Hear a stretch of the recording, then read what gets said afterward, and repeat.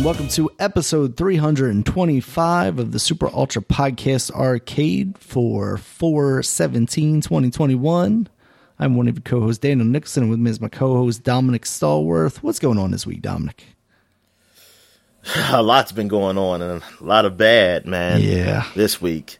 I mean, we had a mass shooting. We still have things happening over in Minnesota. Mm-hmm. The shooting of a black man, and then the trial, the George Floyd trial. Mm-hmm. So it's just been like a pretty much fucked up week. Really. We're going to try to give it a bright spot, talk about some video games here. Yeah. But before we get to that, I'm going to get right down to sports. I know in basketball, we had retiring happen. LaMarcus Aldridge is retiring. Oh, okay. He's been in the league for 15 years. He started on Portland, and I remember he went to San Antonio. He was great on Portland. I believe it's like they had Brandon Roy and him balling, but Brandon Roy, I forgot what happened to him, but I think it was either an injury or something happened to Brandon Roy. That's why he stopped early in his career so it never got off. But Aldridge is a great player. Well, was a great player, I guess now. And he went to the Nets. He was on the Nets, and that's why it's like, darn, man, that's a loaded. But he found out he had a heart murmur, and he said that he's going to be tired now. And I was like, damn, that's messed up. Now I'm like, darn Nets. I mean, I always thought they should have got Drummond instead of Aldridge. Of course, I didn't predict like, oh, he's going to have a heart murmur. No, I thought he was he's a more offensive guy. I mean, that's what he is. And I felt like they got so much offense on that team that Drummond will be better for them. A guy, he can score if he needs to, but he's a great defender and a great guy to get rebounds. But the Lakers got him, but they got him like after they got Aldridge. So I just want to know, did they try to get Drummond and he didn't want to come, or the money wasn't looking good? Maybe they didn't want to pay him. I don't know. But Lakers got Drummond, and I think Nets are still good. If everybody's healthy, if everybody comes back healthy, because people are, one guy, Harden, I believe, is injured. I don't know about Irving, if he is, or I don't know what it is. But play this. By the playoffs, if they're all healthy, I think they can still lead the East. I think they still get out the East. I think they'll just outscore their opponents. I don't know what they're going to do if they have to play against the Lakers, though, if the Lakers are healthy. I don't know if they can beat the Lakers. I think Lakers are just a better overall team that they can score and defend. I think they build a great team over there. I still got Lakers. I still have Lakers winning it all until I see they don't. Yeah. I mean, I hope they don't. Got to set up for that Space Jam, Dominic. Yeah, exactly. And also the disrespect of Utah. I mean, I don't care about the people of Utah. No offense to you, Utah, but I don't really care. I care just as much as you do care for people in Maryland. Losing all our Mormon fans here, Dominic. But the team, Mitchell, they're the best team in the NBA right now. It's pretty close between them and Phoenix, because Phoenix is really just came out of nowhere. They're not out of nowhere anymore. I mean, they just moved up big time up the standings because of Paul. Like, he's in the talk for MVP. Like, he's up there for the nominations for MVP of the league, Chris Paul, and he deserves to, because, I mean, that team wasn't even in the playoffs. And now they could be number one. I mean, they have a chance at it. Utah, I mean, they've been number one most of the year. They've been great almost the whole year now. And I think Mitchell's not even mentioned in the MVP's talks, which is like, that's not right. I mean, the guy is great. I mean, obviously the number one, like, somebody has to be mentioned, and I think it'll be him. It's like, man, it's just I guess is it really just a marketability of just that place? It's like, hey, nobody cares about Utah. And, like, it's just not marketable. Like, they had nobody marketable there. We don't give a damn. Like, look, they got their base. Yeah, they're huge fans of them because there ain't nothing else there. I don't know any other professional sports in Utah. I think that's it, the Jazz. So, yeah, they got a nice fan base and probably a wealthy fan base. So, they'll get money and stuff, but as far as outside of Utah, nobody cares. Yeah. Nobody gives a damn. It's a nice place. It is. I remember Dad, because he went there, his job, when he was traveling all over the place, the country. He went to UT. He says just how clean it is. It's like it's hard to find like trash when he was in Salt Lake City, like this trash is on the streets or anything. I'm like, but it's just, I guess it's just like outside of that, no one cares. Like they found a great location where people will support the team and they have some money, so they will spend money, they will make money there. It's just, as far as television and shit, they're alright. I mean, only if they're playing against somebody who is marketable, they're good. And it sucks, because it's like, so you're basically telling me how unfair the league is. Or like, that's why people have these conspiracies about why you think certain teams don't do anything, or why teams do succeed. Because you look at how marketable they are, that you think like, oh, the league is catering to them, so they're going to do better. Going to baseball, O's won their first home game with fans. They finally won. They say it's been like 500 something days since they won a home game with fans, which I'm like, come on, man, stop counting all the days. Like, don't count the off season days. It's like, that don't count. They were doing to play baseball. Still hurts. But yeah. So, yeah, the O's won. And they won. They also won last night. They played against Texas. They have those full stadiums there. I don't know if it was full for that game, though, but it was a lot of fans there. Who's going to see that? And they beat them. It's like, in your face, Rangers. In your face. I still remember that game. Got hit 4 home runs on us and scored almost 30 runs. Or did it score 30? I mean, no. One guy hit 4 home runs. I think they hit more than 4 home runs. It was one guy who hit 4 home runs on us. And I think they almost, I don't know, was it 30 or... It was a lot of runs. They scored a lot of runs because it was like a huge blowout. And it was just ridiculous. It was embarrassing. And I will still remember that day. So I want to beat them all the time.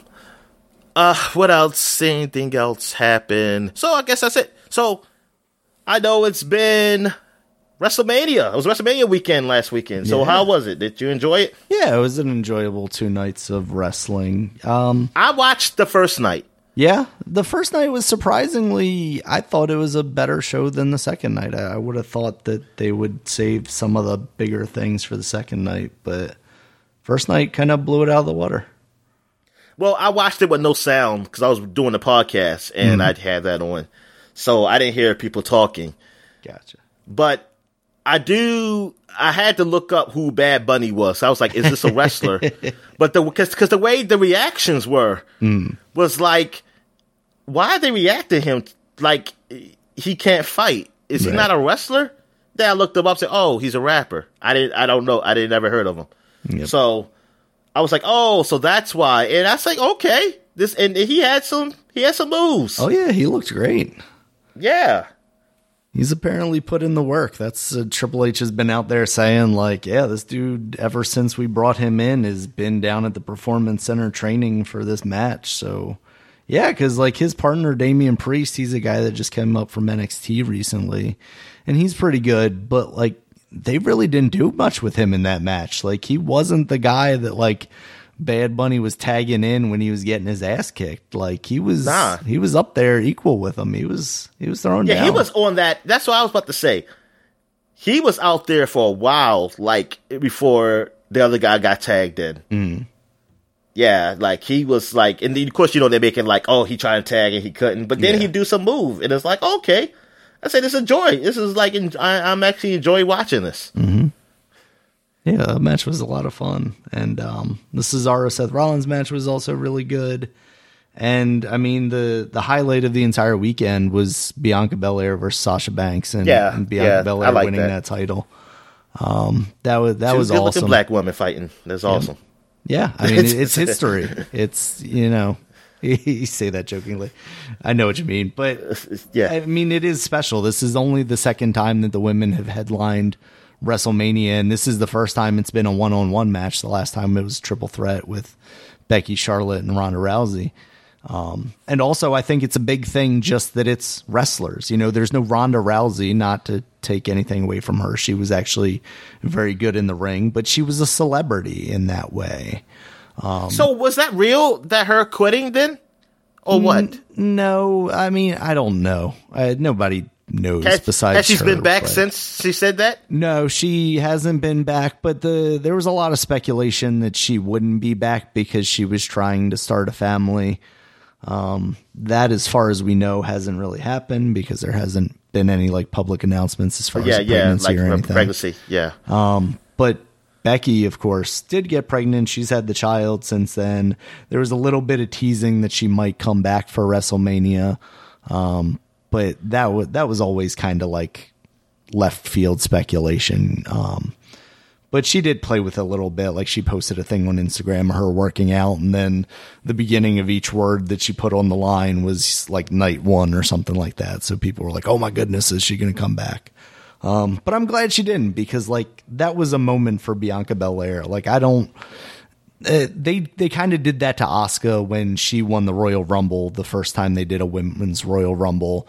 And then immediately following that, they had Ronda Rousey come out and point at the WrestleMania sign. And it's it's kind of taking her moment away.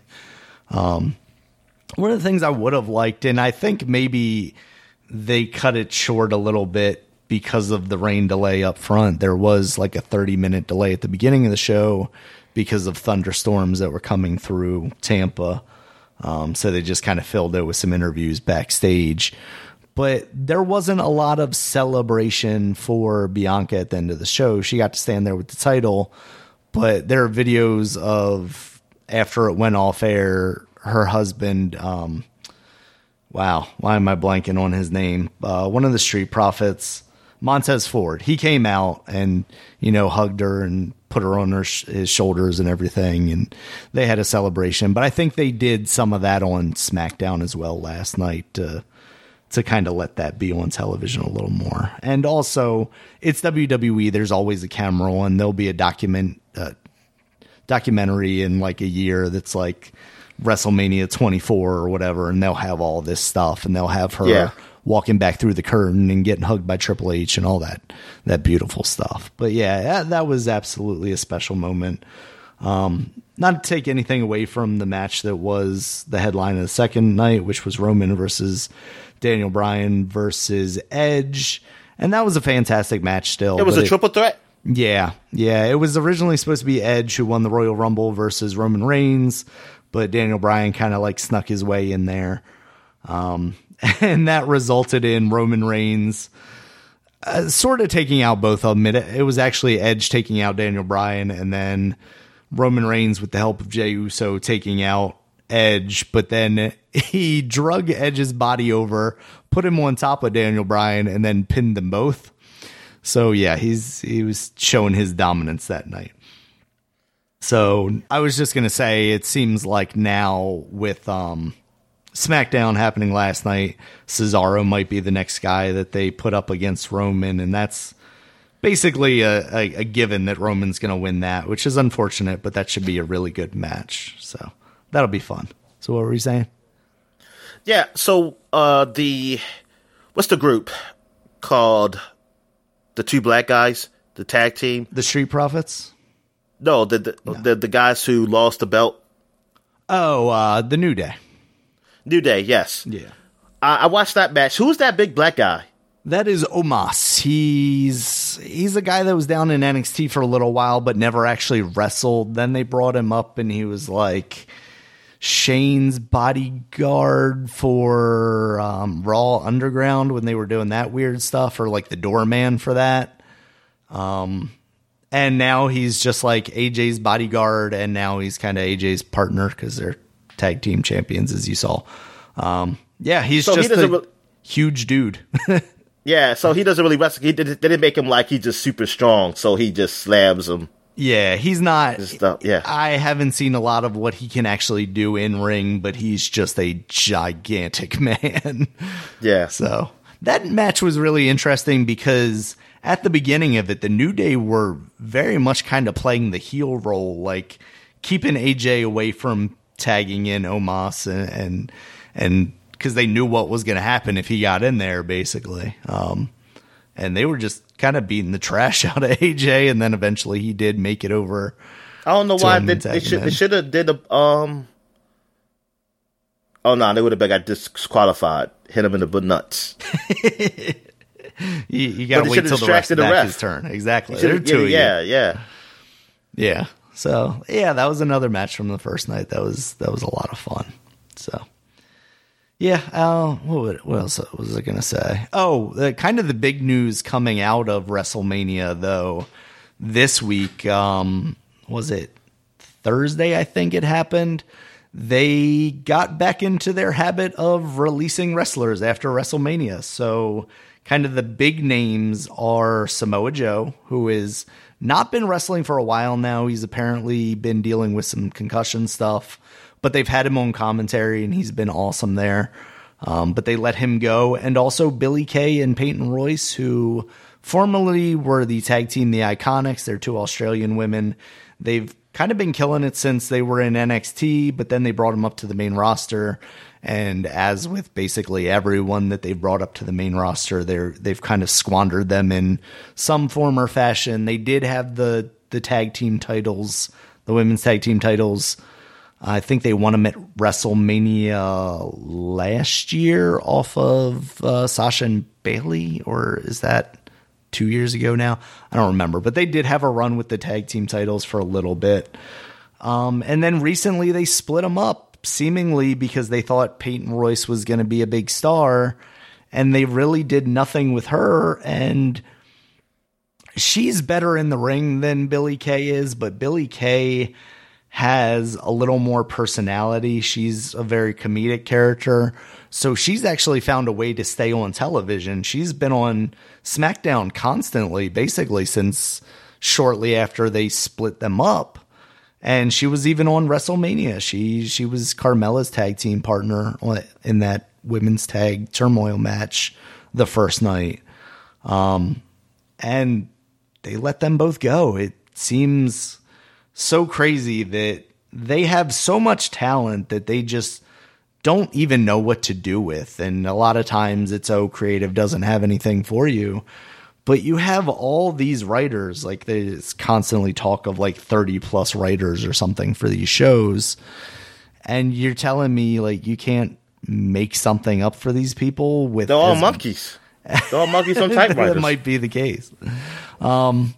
But I saw someone put it very pointedly on Reddit this morning that it's 30 writers, but they're basically writing for an audience of one. They're trying to, write for Vince McMahon, because if he doesn't like it, he's just going to rip it up, and him and his crew of flunkies are going to rewrite the show, 2 hours before the show actually happens. So I don't want to place all the blame on Vince, but at the end of the day, he's the one that it sounds like is the end all be all. And if you can't get it past him, then it doesn't happen. So he's the guy that isn't seeing the talent and the money on the table with these people. And a guy like Samoa Joe, even on commentary, like I said, was just gold. So I don't know how you let guys like this leave, especially when there's an up and coming company that, if AEW adds Peyton Royce and Billie Kay to their roster, that's instantly a spike in their women's division. I mean, they've definitely been improving over the last like 6 or so months in that division. They've brought in women from other companies, done kind of like co-brand deals, like Thunder Rosa. She was the NWA champion. And it seems like she's going to play a bigger role in AEW going forward. Possibly once her actual contract with NWA runs out. But these two women are extremely talented. If they can bring them in as well, I think they're going to be in a really good spot. And if WWE continues to squander people, they're going to see that there are opportunities elsewhere, and they'll happily leave and join AEW, where the money sounds comparable and the creative outlet sounds immensely better in a lot of ways. So, and they've added a show on Mondays. So they've got 3 shows now that they do. 2 of them are on YouTube, Elevation and Dark, which is Monday and Tuesday. And then of course Dynamite is on Wednesday.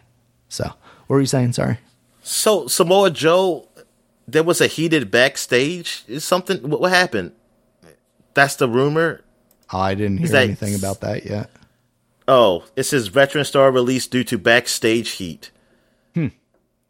Oh, well, backstage heat just means like somebody doesn't like them. That's like wrestling parlance for heat is just somebody not liking you, basically. It doesn't necessarily mean there was like a heated exchange or anything, like Samoa Joe roughed up Vince McMahon or something.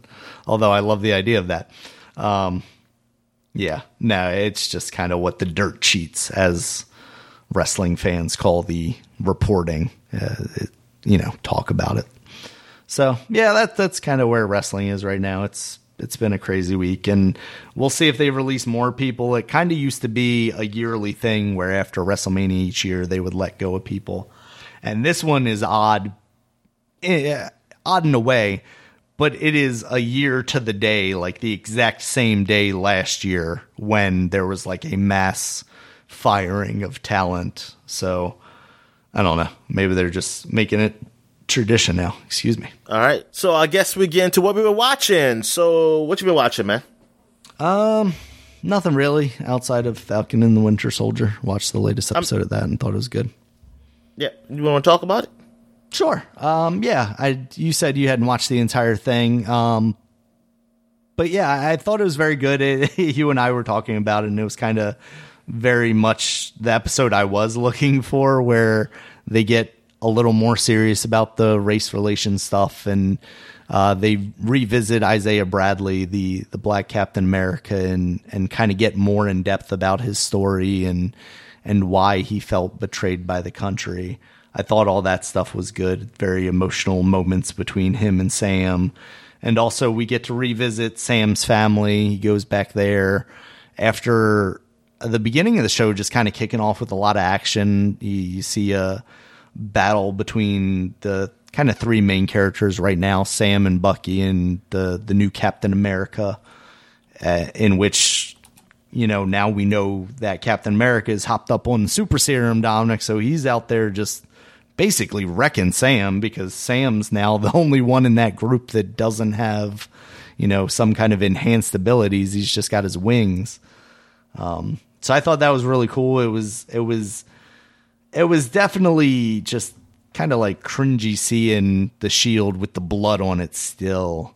And you kind of at the end of that scene see Sam wiping it off with his hands, and it's like, oh man, don't do that. But also, yeah, clean that shield up. Yeah. Yeah, I thought this was another episode that hit it out of the park. I'm definitely on board with where they're going with it. Around the middle of the season, like 2 episodes ago, I was very much like, how are these things all going to wrap up? And I think they are getting to a point where they're, cleaning it up a little bit. Stuff like what they're doing with Zemo, and they, turned him over to the Wakandans, who were basically just going to take him back to the raft where he was imprisoned. And maybe some of that stuff is a little too easy, right? Like, oh yeah, the Wakandans come back, they just take him back to prison or whatever. And, maybe we'll fight to see another day of Zemo somewhere. I'm sure with the reception that he's gotten during this show that they'll end up doing something with him. I saw somebody on YouTube, I think, basically refer to him like as maybe the new Loki. Like they could see him being like the next anti-hero that Marvel does something with on a bigger scale. But yeah, overall, another great episode. I'm looking forward to what they're going to do with this final episode. And, I am here for the Marvel Cinematic Universe Veep crossover, Dominic. What do you think of seeing Julia Louis-Dreyfus there? Yeah, I was like, oh my goodness. So this is what they're doing. They're just getting all the fucking actors in this damn at a certain universe. point, they're literally going to have everyone in the Marvel universe. Yeah, everybody Hollywood's like, oh, you gotta get into the Marvel universe. You gotta get in there. Check. That's what it's about. Yeah, exactly. Yeah, man. Yeah, seeing her. So who's she supposed to be in the comics? Honestly, I don't know. Could she have anything to do with like the Shadow Broker? Maybe. I don't know. It also feels like maybe Sharon is the Shadow Broker. The power broker. Yeah, that's that's just going to be our running gag now, Dominic. We can't tell the difference. When we start talking about Mass Effect Legacy Edition, we're going to be calling him the power broker all the time. Yeah. Well, we're going to call her, Liara, the power broker. Yeah, it's just our thing now, Dominic. Yeah, because she's like calling in favors from the one dude that Cap fought on the ship that one time and was at the beginning of this, this series, the French dude or whatever he is. So, yeah, and Carly is like going. She wasn't in this episode a lot, but she's like going full terrorist now. Like they made me out to be this person, so now I'm just going to be this person. So I foresee that not going quite that way. Like, Sam will interrupt and maybe turn her a little bit. I don't know. We'll see. And then there is the soldier guy that Sam has been working with. Apparently he is a guy in the comics that becomes Falcon at some point, and he did get a pair of wings. So be interested to see where that goes. So when Sam becomes Captain America, he don't fly anymore? So did you see the briefcase that Bucky gave him from the Wakandans? Yeah. I'm assuming that's going to be a pair of Wakandan wings. Okay. I don't know that for certain. They don't open the case in this episode. No, I'm talking about in the comic books. Oh. No, he definitely does. Yeah. Okay. I don't know how the dude gets his wings in the comic books. But yeah, I want to say he's probably like a part of the Young Avengers or something. I'm not 100% sure about that though.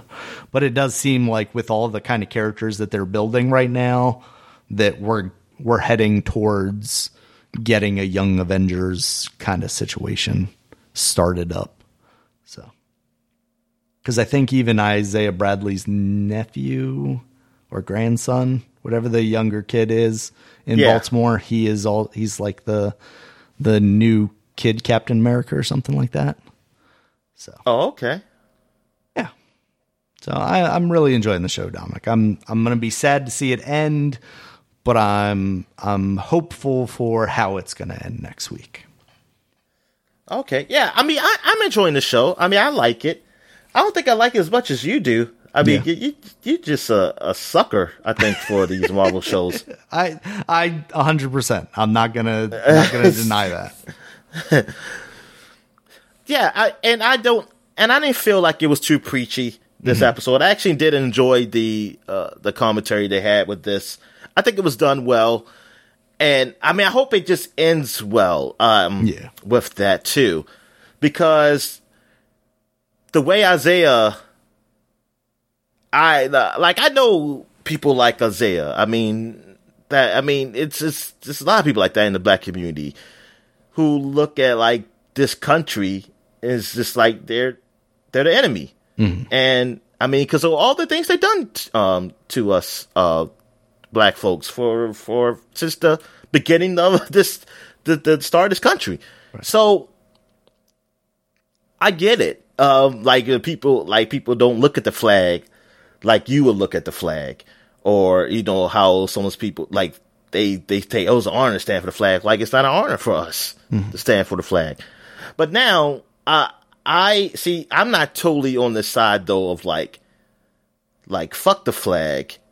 I mean, I'm not big on the flag, but I'm more of like, I turn it to be like this, and it's not something to make me feel bad, just that I believe in what it is. Like, how we were forced to build this country, but we did build it.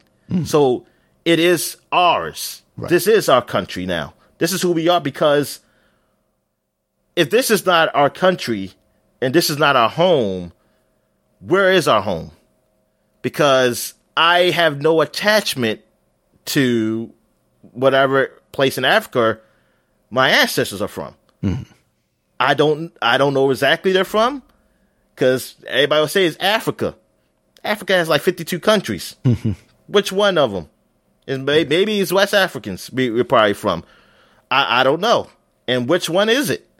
And then, like, I don't know anybody over there. And they don't know me. Like, that line has been broken once over here. So, and plus, I look at my skin. I mean, I can see that I'm mixed with something else. But I do see myself as black. But it's just that my home is here. So I don't look at it like, yes, I don't like how the country treats us. Like, they don't make it feel like it's our home, but it is our home. Like, I want to make it that it's my home. That's the thing. I want to fight for it so it can be at a point where, hey, this is my damn home. I'm not going to not resist it, should I say. It's like, I understand it. I understand, like, what Isaiah is saying, how this America, like, you coming home and crosses on your yard. Yeah, like from a war. Like, they're putting crosses on your yard. Like, you just fought for this country, but they still treat you like shit. And so, yeah, I know that. That's fucked up. And I understand why people feel that way. Like, I don't blame anybody for feeling that way. I say, I would feel that way, too. I mean, I did feel that way. I mean, at the point of life, I felt like, man, this country don't care about us. But then I started learning things, and I just see it a different way. I see it's like, look, this is our country, too. And I'm just saying we got to fight for it. That's what it is. That's the way I look at it. I just want to know what Sam is going to do, though. What's he going to take away from Isaiah for what he said and what he's going to do? Because Isaiah said that no black person in the right mind would be Captain America. Right. So how will Sam take that? Like, what is his counterpoint to that? Mm-hmm. That's what I'm curious. And I hope it's a good one. Because thing is, if Sam chooses to be Captain America, I don't think that's wrong. Just like, it's funny, I don't think Isaiah is wrong either, though. Mm-hmm. I don't think he's wrong for saying that. I understand why he thinks that. I totally understand, because the shit he went through. Exactly, yeah. But I like that this is in this show, too. I know, like I said, I told you, I'm not looking on message forums about this show. Because I'll be honest with you, unless it's a black message forum, yeah, unless I know it's majority black people, so we can really talk about it. And when I say that, I don't mean because they have to like it. I can have a legitimate discussion. Mm-hmm. If they didn't like it or like it, I know it's from a different state of mind. Because if I argue with white people, I don't know on a message board, I don't know what your state of mind is. I don't know if you're probably have racist tendencies or you're being really genuine. I can't tell because I don't know you from behind a computer. So I know if I'm talking to a whole bunch of black people, I know they ain't gonna be a bunch of black people that hate black themselves. They're gonna say it from what they think. Do they like this? Do they feel like this is pandering to them? This is too much? Or they feel like, oh, this is just right? Or what could they change to make it better, or if it's too much, or make it better because it wasn't enough? I can get that legitimate feeling. I can't get that from a white person because I don't know if you're just saying, if you say you don't like it, you're just saying, oh man, this is, they're just on their high horse. Like, this is just like too much pandering to them. It's like they're just trying to make us feel guilty or something, or I don't know. Yeah. Especially when you have things like in this episode where it's so very on the nose of Bucky saying like, man, me and Cap didn't know what it was like to give a black man the shield. We couldn't have known, like it's very on the nose saying exactly, what the message has been this entire time is like, as two white characters from the 40s, no less, they didn't understand although being from that generation, maybe you should have understood a little more what it would have meant to give a black man that a was shield. The good times. That's what the times, like people say, they want their country back. They want their country back to those times. Yeah. The 40s and 50s. Probably the 50s. The 50s is probably the highlight. You want it That's after gotta be the like war, the highlight, coming back white up, life. giving all the troops grants and stuff, getting them houses. Yeah. Absolutely. But yeah, so that's what I would love to have a discussion. But I know going there, I'm not going to know how these people feel. I'm not going to know if you're legit. Like, I'm not going to think you, because I know they're not racist, but some people have racist tendencies. Like, people don't know they're racist. Like, there is different, like, I know some people like to say there's not different levels of racism. You're racist. I don't believe that. I don't think that's true at all. That, in my belief. It's not blanket like that. I think some people don't know that they are fucking racist. Like, they think certain things a certain way, and they think that's the right way. Mm-hmm. Like, they probably say, oh, the Ku Klux Klan is horrible. They saying it's horrible, but they also don't realize some of the things they do believe in is racist themselves. Right. They just think, like, just being not blatantly racist is not racist. And there's other things. There's other tendencies you do that you just don't know.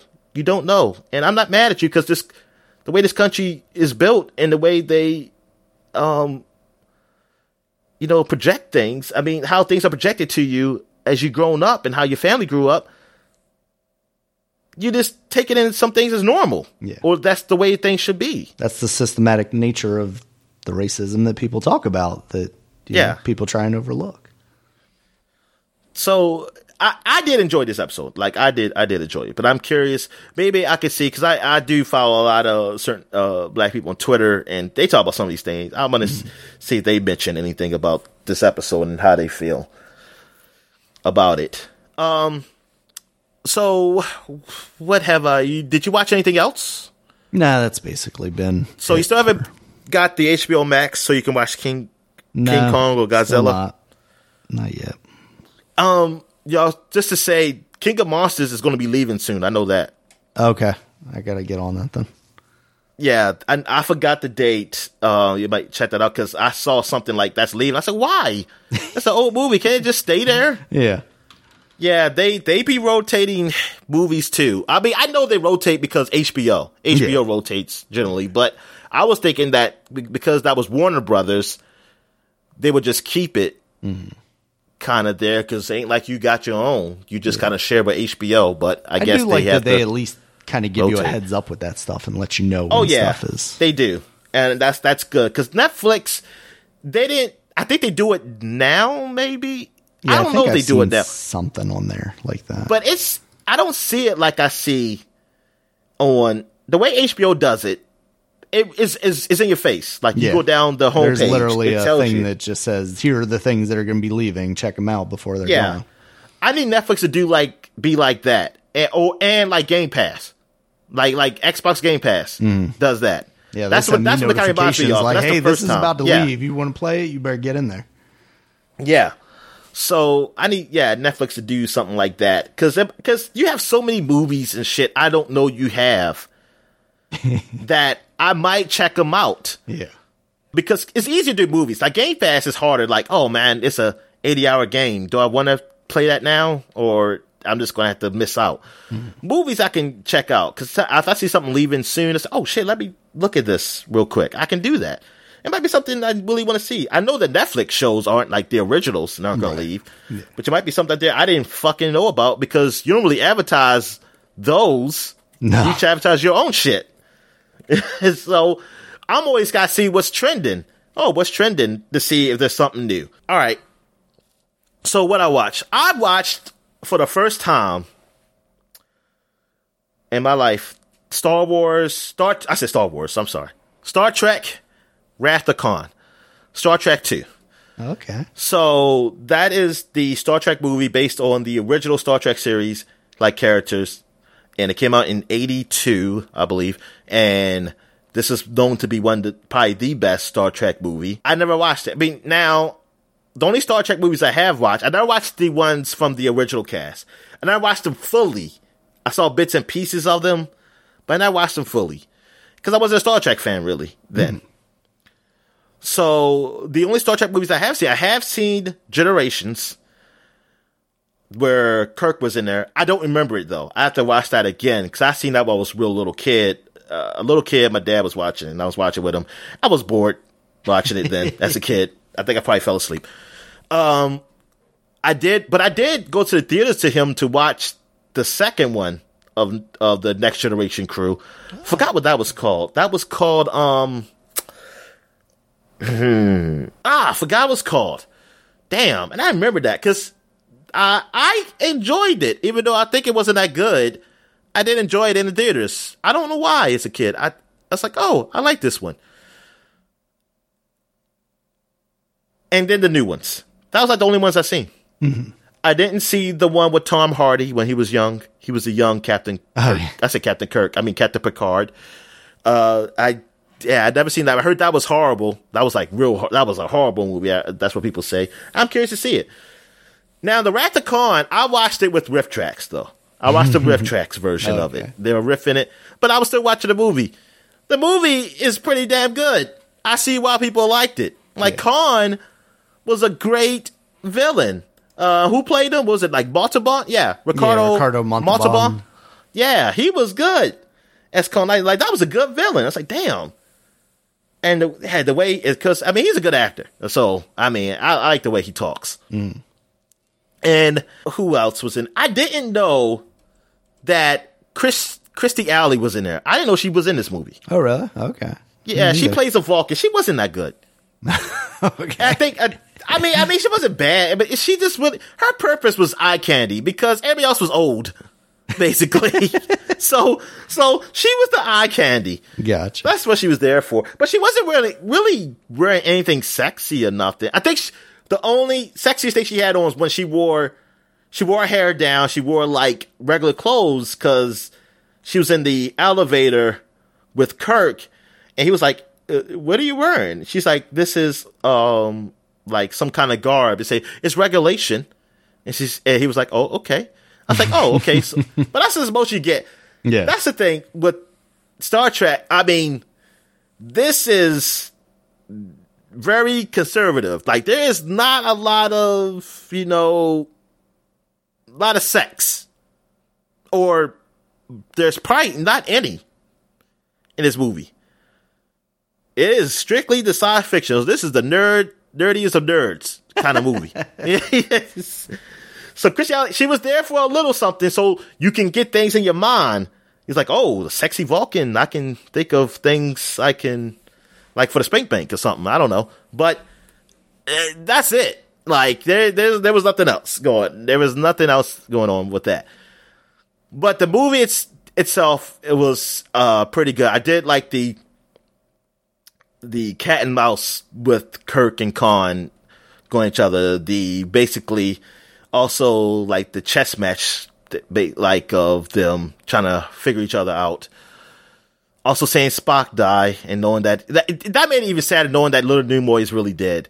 Yeah. Like, and seeing that scene, it was a little emotional there. I got a little emotional, Daniel. I'm going to edit this out. I'm going to edit that part out because I ain't going to tell people I got emotional. Okay. Keep those to yourselves, though. Yeah. You got to keep that shit inside. You got to keep it down. Keep that stuff down. You be a man. All right, but no, it was sad. It was a sad scene because I'm just thinking like, you've been especially if you're a Star Trek fan. I mean, Spock is one of the key characters. I mean, he is it's him and Kirk, and then Bones, and yeah. So see him die, and then he helps save them to get away from the explosion. It was like, damn. But now that I know that they just go find him the next damn movie, which I don't know. I wonder, cause I don't know the story of how he comes back to life. I have no idea. I got my suspicions what it is though, but it's like, oh, the search for Spock. It's like, what? The guy's dead. I said, I guess they couldn't. People are upset. Like, no, we don't want Spock to die. I know where to find him in heaven. So it was.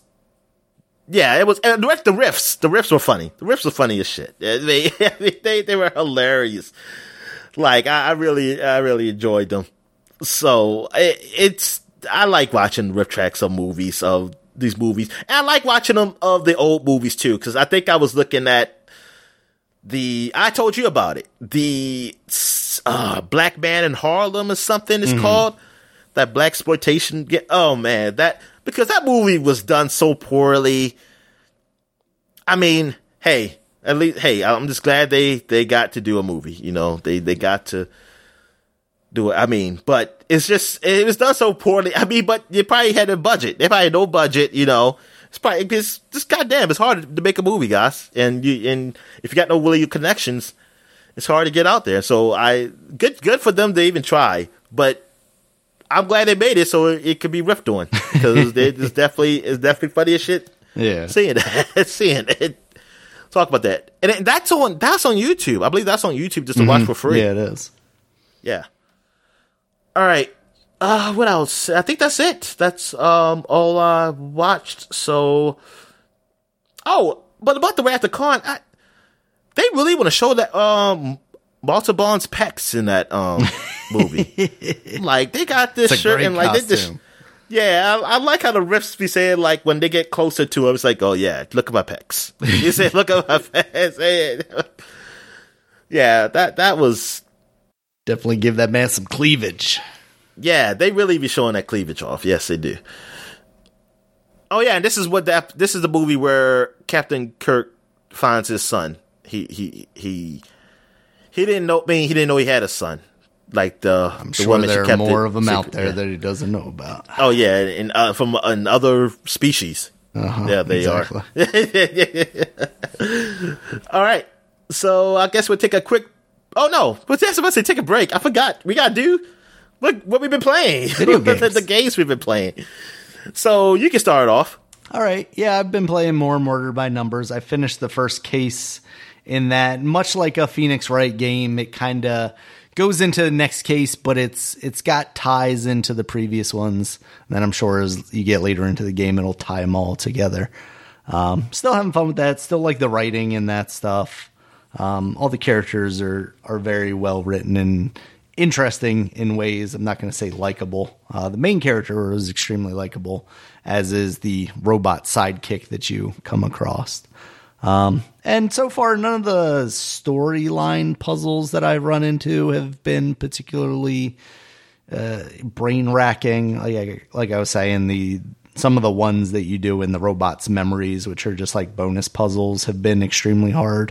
But they do give you a lot of help if you want it. They give you hints. They give you, basically a check to see whether you're doing it right or not. And that stuff is all extremely helpful to keep you from getting stumped for too long anywhere if you don't want to be.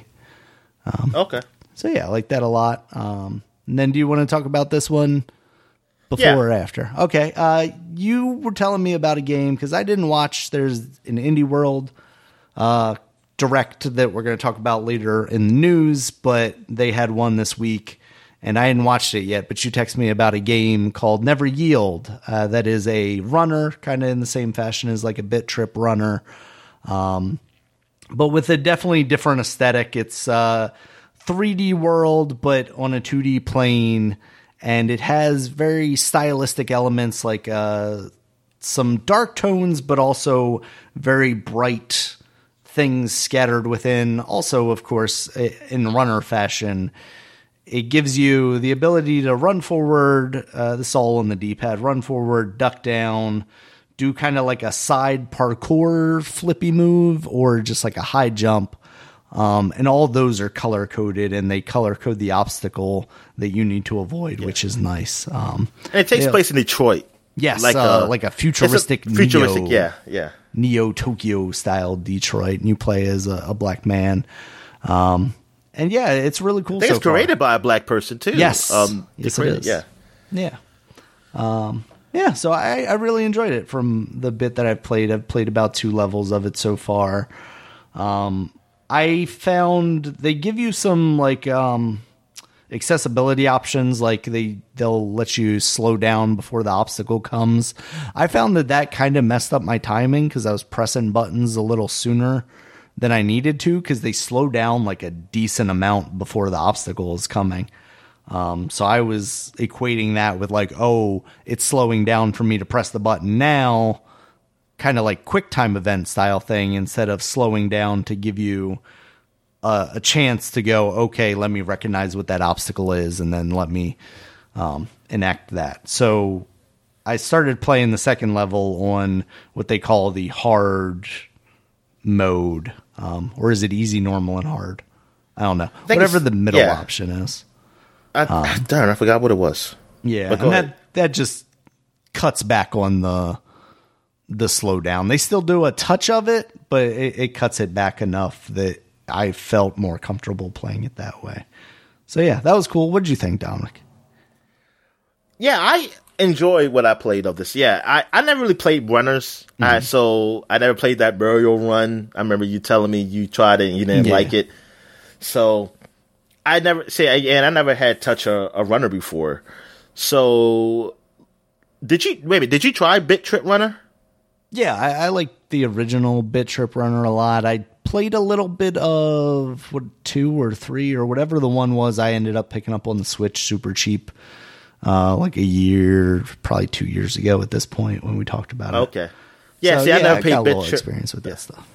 Yeah, so I never played Bit Trip Runner. So this is a sort of new concept, like just free running and you gotta just dodge. I mean, except for like maybe in certain games where they have a mode where that just happens. But I did enjoy it. I like the style. Like you said, I like the style of it, the stylistic look of it. The music is good. I like the music, and I hate when I mess up because like, oh no, the music. It's I mess up the music, but yeah, it really goes with the beat and everything, and yeah, it seems like a nice little indie game, like a game, especially like to play on the Switch. I can definitely see myself playing this. Like nice little game and like going to different levels. Like how many levels was it? Because I felt like did it skip a level? Because it goes to level 5. Do you play 5 levels? And I just was so into it, I just forgot 3 and 4. Yeah, I'm not sure. I didn't get that far yet. Oh, because I got to 5 when it says this is the end of the demo. But I was like, I don't remember 3 and 4. I don't remember. That's the thing about like a runner though. Like if the levels are usually relatively quick, and if you're like into the rhythm, like it just kind of flows into another one. Like you're like, all right, let's get into the next one. Yeah. And I could see it just breezing by in that way too. So yeah, I don't know how many levels are in it, but it's a good amount to get to know the game, to get to know what this kind of game this is, if you like it or not. And I think. I mean, it's nice. It's a cool game. I think you pre-order it. Once it come out, it did have a date. It is. Let's see if I have it down here. July 2020. Oh nope, that's last stop. May 19th. Okay, so it's relatively soon. Yeah, almost like a month away, a little over a month. So, yeah, I want to look up more about the guy created because Ariel Knight is his screen name. Well, I was about to say. Yeah, I don't not think that's unless he changed it. He just needs to go like full Ultimate Warrior and just get his name changed to his screen name, his persona. I wonder. Like, I want to learn more about him because I always talked about in this space. Like, I don't see a lot of black creators, in this space. And I mean, I do. Like a black developer and a guy, people who work in the industry. I like to get to know them, and so this is like one of the big. Like this is the first time I've seen that, and especially to be on the stage of the indie world to be promoted. So, yeah, I mean, I'm not going to say I'm really showing bias. I mean, I'm showing a little bias. Like I'm not just going to buy it because he's black. Because if I didn't like the game, I didn't like the game. But I actually did somewhat enjoy this game. I did enjoy this game quite a bit. Like it seems like a good game just to kind of like Thumper. Those games like where you just be in the zone and just zone out on. And like you could just like going with the beat. I like cuz I mean it's like just not really going with the beat, but it's like the music keeps me going. just like in Thumper has like a certain beat to it too, like that kind of keeps you going, and like you just to keep playing, like you just keep playing for even just a little bit of time, 30 minutes or so or something, or maybe, I mean, if you're really into it, you might get to an hour, but it's just like, I don't know, it just seems more soothing or something for me. It's like it's something that just keeps me almost like in I like a euphoria or something like that. I can't really explain it.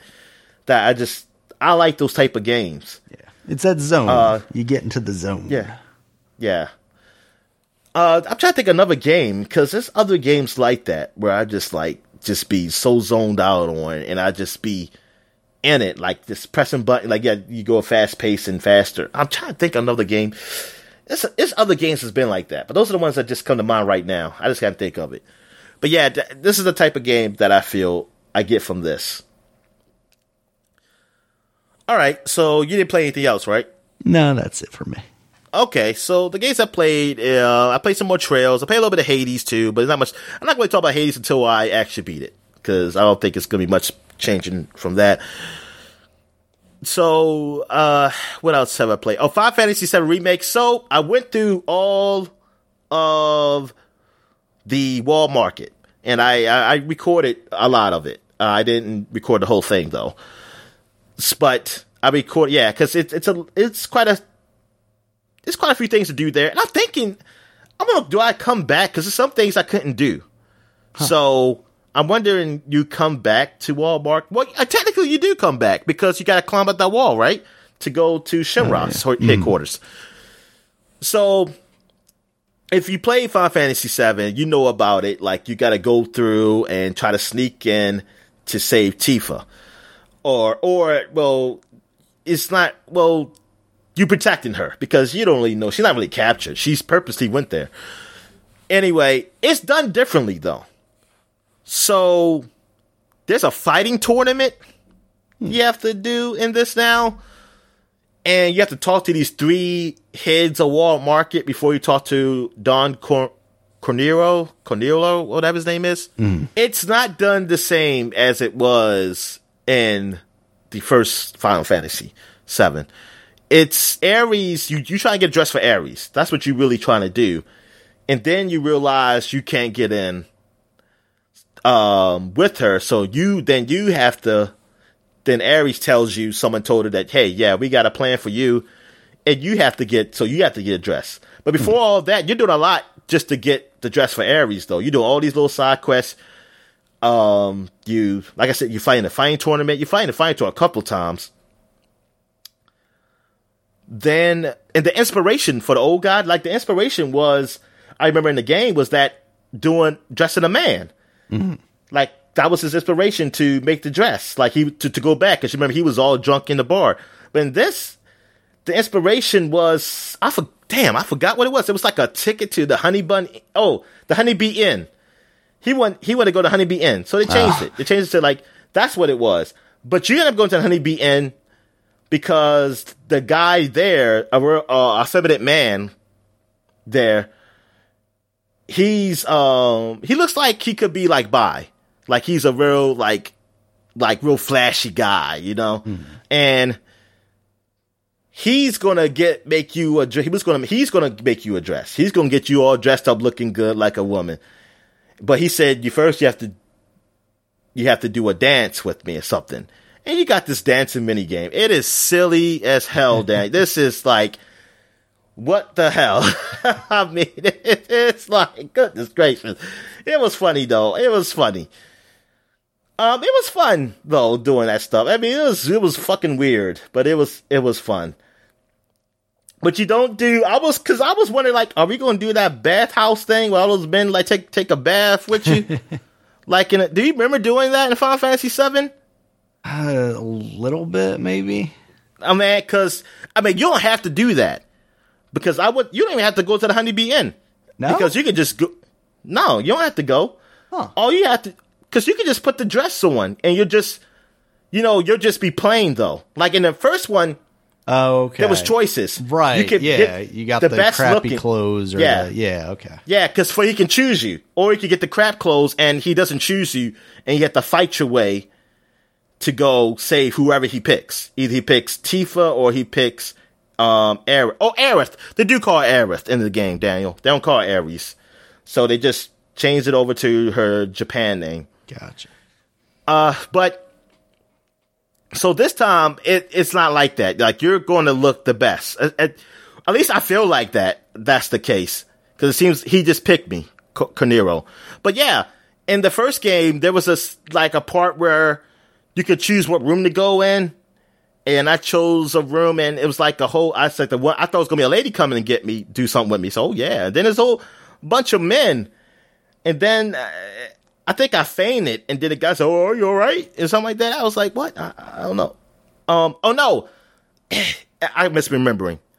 But I know it was a scene where like a whole bunch of men, and then you taking a bath. It was fucking weird. I didn't know what the fuck was going on. So I was kind of hoping if that would happen, so I can really see what the hell is this about. But nah, they didn't do that. You do some dance number with this guy, and yeah, it was crazy. It was fun. It was fun. Where am I at now? So I'm just at the part I fought that monster in the sewer, and now we're trying to get back to Sector 7 because we know, they're about to drop the plate on those people. So I know I'm spoiling this shit, but I'm just really just saying stuff that happened in the first game. Yeah. So it's not like, I don't know. Sorry if you were like you were playing the game for the first time. But yeah, for me, it's more of just intrigue of the way they are like making the story different from the original game. That's what I like. It's interesting to see, like, hey, how are they going to change this? Or how are they going to do this differently? That's really what the intrigue is. Now, if I'm just looking at it as just a game, like just a plain game, it's just okay to me. It's just basically okay. This is just more just me with nostalgia. Nostalgia mixed in with something new. That's really where I'm having the most fun at. Like, if we take that away, I don't think this game should even be talked about for Game of the Year. That's why I find it weird. Okay. That's why I think it's a little weird to me that it was like nominated for Game of the Year. Because I'm like, really? I said, there's got to be a lot more better games for Final Fantasy VII Remake. I mean, I guess it is no rule to not include that. Like, hey, if nostalgia helps make this game better for you, then okay, it could be your Game of the Year. I'm not saying it shouldn't be. I'm just thinking, tell me that's what it is. Because, like, I'm not getting specifics on why, like, for the masses. Like, I understand personal people. Like, people like, regular Joes, like, think this is their favorite game. Yeah, I understand. But I'm like, why do you think this would be nominated? Should be nominated for Game of the Year over some other game? I don't know. I mean, I appreciate it for what it is. I like it. But I guess maybe they say that's enough. That's enough to make a Game of the Year. I don't know. I mean, I'm having fun. I'm going to call it a game. It might be my top 10, but I got to see. I don't know. I don't know. No, actually, I don't know. I don't know. It would be in my top 10 if I played all the games that were part of Game of the Year in the games I did play. I don't think it would be my top 10. Yeah, I don't think it would be. All right. So what else did I play? Okay, we talk about Never Yield. I played some more Outsiders. I played just solo. Did some side quests. I mean, I finished off one of these main quests I was on because there are checkpoints. So I finished that off, and then I did some side quests. Yeah, it's something about this game that I just enjoy better. It's like I can just get into this game a whole lot easier than Division and Destiny. Definitely more than Soul and Destiny. Like, yes, Destiny is still the better shooter. I mean, it's the first-person shooter. And between the Division and this game, I don't know if one's better than the other. Mm-hmm. I mean, I'm sure it probably is, but it's not. I'm okay with the shooting. Like, the shooting in both is fine. It's fine. but Outriders is just, it's something about this a whole lot easier to get into. I think I like the powers. The powers was make it more interesting in Division, than using the, Division, they don't use powers, they use the equipment, like special equipment, like the drones and the smart mines or something like that. Those little balls that blow up, that goes to the enemy and blows up. But this, I love the powers in this game. It's fun to use, and it's the game is, I think it's easy. The inventory management is a lot easier, definitely than Division. It's probably closer to Destiny, but I think it's a little bit better for me than that. Even though I think it still could be better. Like, I still think it's still too much, but it's okay for this type of game. But the load times, man, some of them are too long, man. Some of these load times are too long. Like, was just waiting for a while just to get somewhere. But sometimes they're good. Sometimes they're not that long. Like, when I was going to a new area though, like a whole new area. Like, there was one, I found a new camp I can be at. And so now it's like 2 camps I can go. So I'm going to another camp. I guess it's equivalent to like Destiny going to a new planet. But like the load times were just taking so long. I was like, God damn, it's really got to take that long to load up all the assets for this? I said, I don't like that. I mean, I guess it's better. Hey, if I had an Xbox Series X, it'd be a whole lot better. Or run on PC, it's probably a whole lot better. Mm. What else did I do in the game? But the side quests are better. Oh, that girl didn't die. Spoiler alert. I'm sorry. I thought she just died. Who got shot? Mm-hmm. It looked like she's going to survive, so that's good. I'm curious how she survives though, because I'm like, she got shot in the fucking throat. So I wonder can she even talk again.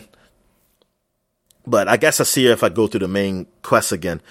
But the side quest stories are pretty good. Like, they're interesting.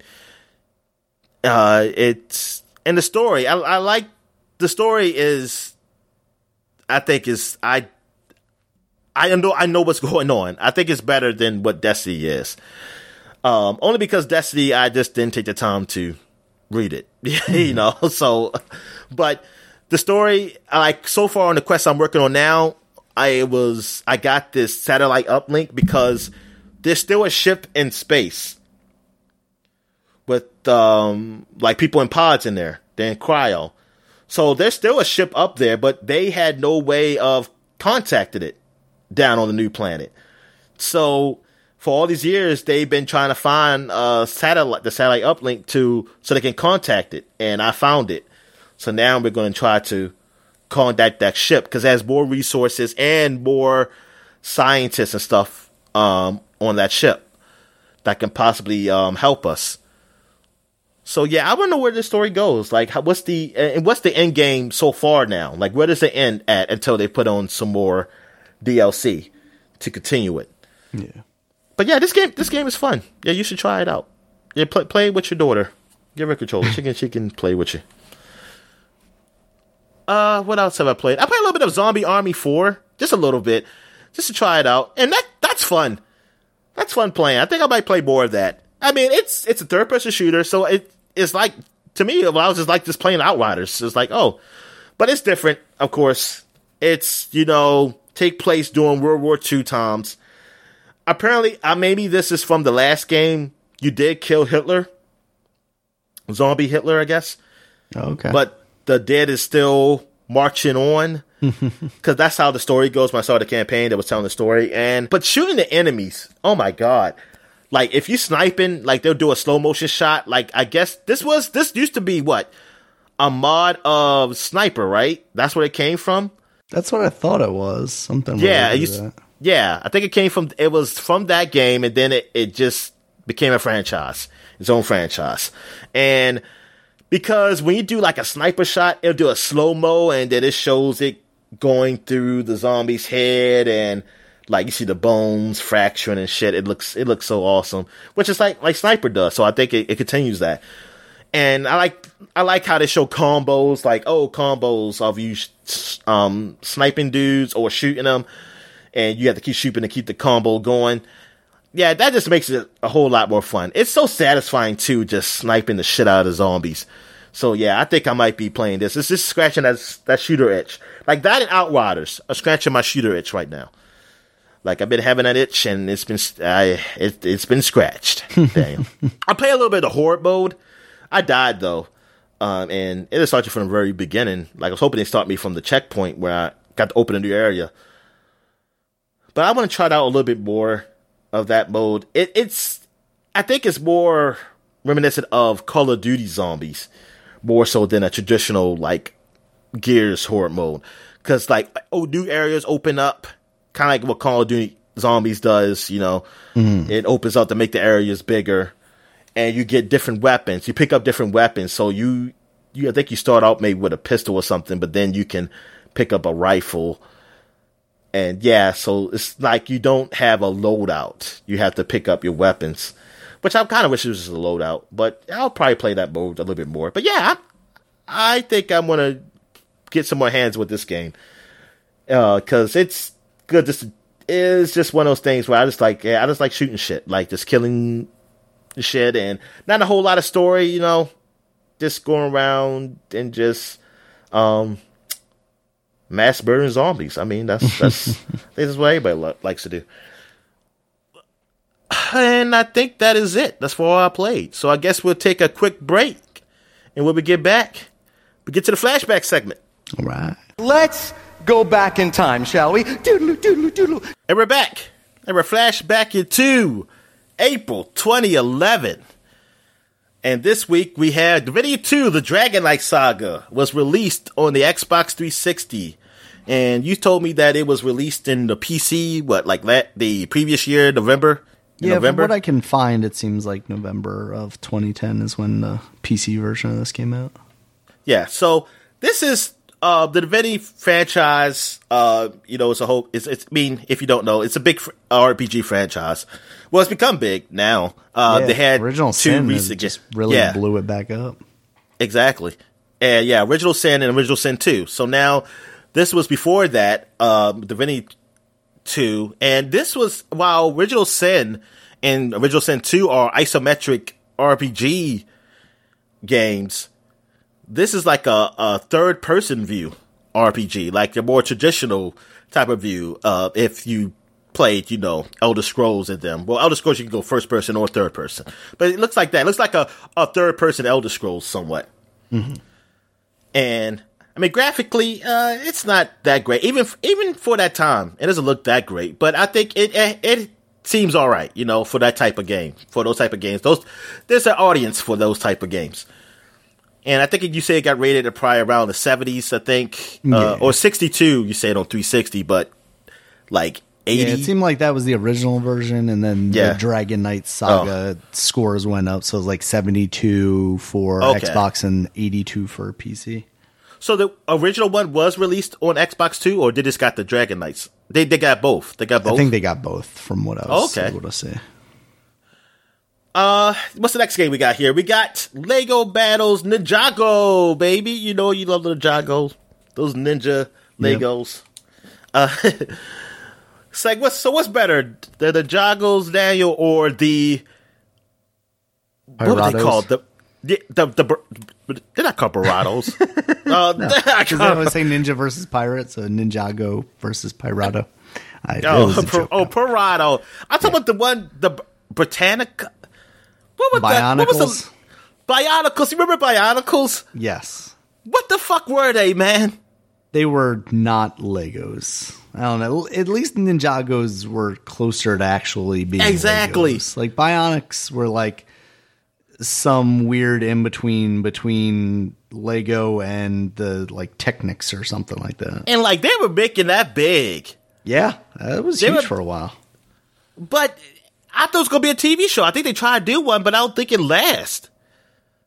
Because I feel like maybe that came after like they had already burned the franchise with all the movies. I think it did. Like they already oversaturated. They should have came with the show with the damn Legos. Yeah, like or at least very soon after, because I will see the commercials for them, And of course, that's when I'm just hyped up for anything that's computer animated. And I was like, oh, this looks all right. I mean, I wasn't going to buy no toys or nothing, but I was like, okay, wait, were they there when we were young or we were in like middle school? I forget. The Bionics, they were definitely later, it feels like. Definitely like post Beast Wars stuff. But, yeah. Definitely, yeah, post Beast Wars. Okay. I mean, we were selling out of them at Target when we were there stocking them, so that was definitely later. But they definitely came out before that. Yes, I'm about to say. I know they're before that. But yeah, and I guess that just went away because now you got everything else. I mean, the Jagu is big. Yeah. That's huge. I mean, they just had a full series that did 10 seasons when I looked on Netflix.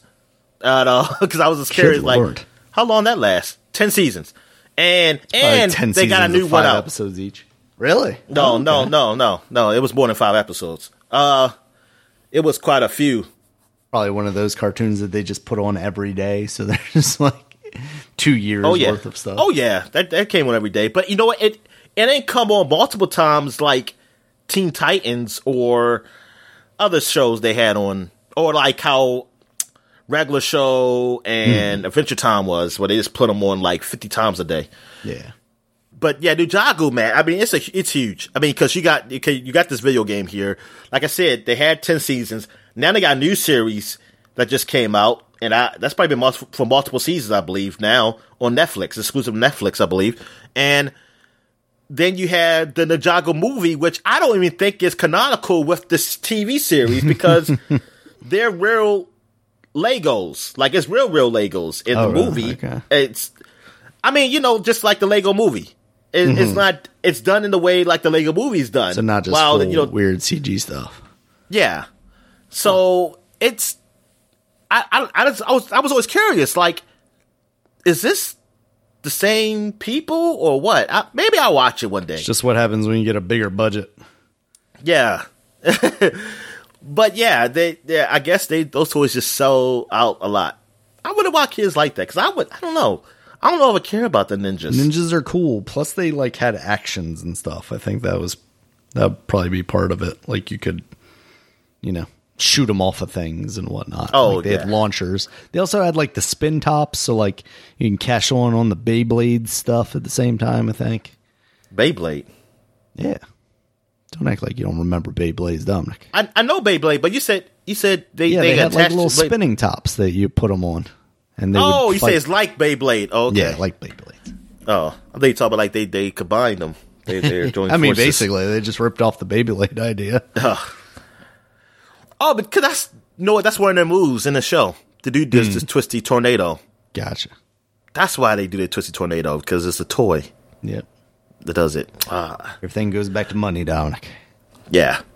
All right. So, what else we got here? Oh, the Michael Jackson The Experience came out for the 360 PS3 for the Move, and I'm sure the Kinect. Yep. I believe it was on a Wii.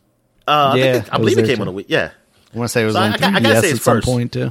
Yeah, it's got to be it had to be first up there. Or it comes later. One or the other. Yeah.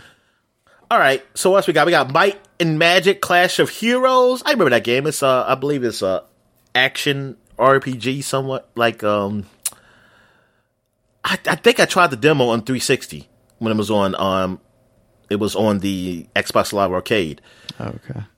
But Might and Magic, they used to just make that franchise was another franchise that did a lot of games. They had a lot of games. Like Might and Magic. The one I think of all the time, and maybe it's not even Might and Magic, but it's the first person one where you could like fucking do the 300 kick to orcs and stuff.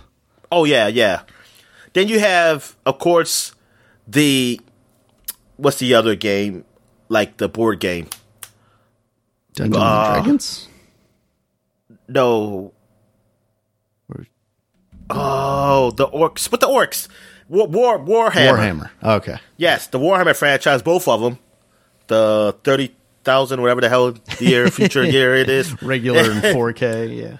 Yeah. 40K. Yeah, so you have both of those. It's like those franchises just pump out games. Well, now I only see Might and Magic. Warhammer is just pumping out games like crazy. Yeah. Like I'm seeing them a lot. Whatever tides, yeah, riptides. Yeah. And then you have the Dwarf game that's like Diablo, Cross Chaos Bane or something it's called. That I keep seeing advertised. Sometimes it'd be on sale. You have the Inquisitor, which is an action game. I forgot that. Yeah, even ones that are similar, they have coming out. Like, oh, why are you doing another one like that thing that you already made? Yeah, it's very similar to the games they had. So I'd be like, I mean, it's I guess they got people buy them. I mean, I guess there's enough people buying that anything with that franchise that they can just pump them out like that. And I guess there's a lot of story there too. I mean, that in that franchise, so there's a lot of things to build from there. All right, so what else we got here? We got Patapon 3. I forgot there was a third one. Oh, on yeah. the PSP. I forgot. Yeah. Was there a what was the other? Loco. Was there a Loco Roco 3 too? I know there was a 2. Think so. I don't think. So Patapon beat him. Patapon beat him then. And I like that. I had the first game. That game was fun. I didn't play enough of it because I broke my PSP, but I had that and Loco Roco. Those games were fun. They were nice handheld games, just to have fun with. And here's the movie you gotta watch, Daniel. Rio had a game that came out on everything. I'll get right on that. Set on HBO Max too. Oh, I have no idea. PS3, Xbox 360, Nintendo DS, and Wii. I mean, I didn't think the movie was that good. Like I said, I didn't even finish it. Oh, apparently it's on Disney Plus. I guess it was a Fox movie, maybe. So what the what? It was a it probably was a Fox one. It probably was it Blue Sky? Yeah, yep, it's Blue Skies. Huh. Yeah, I have to watch that. World of Tanks is on Windows. Okay, I read that wrong. I thought I was going to say Wii. Now World of Tanks though. 10 years. Man. That game is still going, man. Yeah, they're celebrating too. They're giving away some shit. Yeah, I just watched a video of it and I remember why I did not care about this game. Because I did play a little bit of it. But I was like, oh man, this is slow. It seems like it's for the kind of tank enthusiast that I am not. Yeah. And I mean, there's some fast tank. I didn't want to take this rolling fast.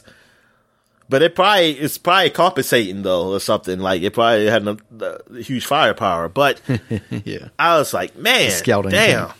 Yeah, I was like, this is not my game. It's still, they are moving faster than normal tanks, but it's still not a fast pace. It's not that type of shooter. It is a tank shooter, which, but hey, it's been going on for 10 years.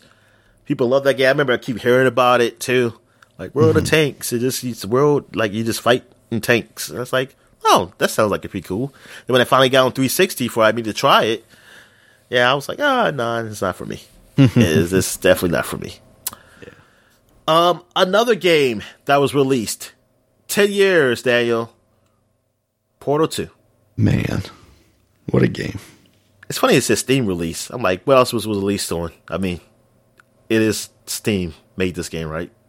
That also came. That also came out like when they launched Steam on the PlayStation. Didn't that launch at the same time? I thought it was, but because I bought it on the PlayStation 3, and then you were like, God damn it, I can't play on that. Like we couldn't play together or something like that. Yeah, and we still have not played together. Sharing since. Stuff like that. Of course, Steam doesn't really do that well either. So it says April 18th, 2011. Let me see what it says for PlayStation 3. It says show dates. It came out. No, it came out the 19th too. I don't know why it didn't have the. I looked up there too. I was like, "Where's the other versions?" They didn't show it. Okay, so at least everywhere. Or this week. Portal on all systems. So Portal 2. I mean, you can talk about because you beat it. I still have not played this game. Yeah, I mean, I thought it was incredible, the story stuff that they do with that. And I've played a very little bit of the co-op stuff, but it seems fun and also infuriating in a way that I don't know that I'm prepared to to do with most people. Like, just because even in that game, in the original game too, like some of the timing stuff that you have to do with portals, but then you have to like rely on another person to do it at the same time as you. It's just like, yeah. So it's a very good game. That's pretty much all I can say. Oh, it's been so long since I played it, but it's definitely up there as one of the top games. Yeah, that's a game I just need to get my hands on. I mean, you know what? I like Portal. I got the Portal late because I got the orange box for Team Fortress 2. Yeah. That's what I got it for. I wanted Team Fortress 2, and I played the hell out of it when it first came out, and then I just stopped. I mean, like all games, I mean, I got to move on. I have to move on then. It's, but I liked Half-Life 2. I want to try Half-Life 2. So, Portal, everybody kept talking about Portal and stuff. I was like, I'll get to it when I get to it. I'm going to play my Team Fortress and my Half-Life 2. So after I played all of them and played the shit out of Team Fortress 2, I didn't play Portal probably till more than a year later. And then finally I said, oh yeah, this is a nice puzzle game. This is a very good game. Now I know why people really loved it. And Portal 2, I was thinking about playing with you, but things came up. I think this was around the time you left Target, right? This is at least close to it. Yeah, it's got to be somewhere around there. Yeah, 2011. Yeah. So, and I think we had different schedules. I think our schedules were really off. And like, cause you were working some weekends and I wasn't working weekends. So we couldn't really find time to play. So yeah, that's why and then I just lost interest. I didn't even have interest of even trying it. Yeah. But that single player stuff is good. And I think it didn't just rely on like the same old GLaDOS stuff. Like she was still there, but they also introduced characters like Cave Johnson, who was the guy that plays J. Jonah Jameson, the bald guy in the movies. Yeah. And also Invincible. Yes, and Invincible. Amazon property, Invincible. And also, what is his, Stephen Wright or whatever the British guy is that's with Ricky Gervais sometimes. He was like the orb that went around with too. So there were a lot of fun characters in that game. Okay. Yeah. All right. So what else I think that's it. That is it for 2011. So now we're going back 20 years to 2001. And we got The Simpsons Wrestling came out. I was thinking about getting this game. And then I read the reviews. That was horrible. So I never did get it. I guess that's because it was just a PlayStation game. I didn't really think about it. But yeah. I'm looking at the scores here. 2 from Game Informer. 1 that's from that's the one I IGN. saw. Because I read the Game Informer magazine and it had a 2. So I was like, whole game was Game Zone playing, giving it a 7.5 out of 10 here. And GameStop giving it a 6.4. Then I played a wrestling game. Apparently. So this was pretty good to them.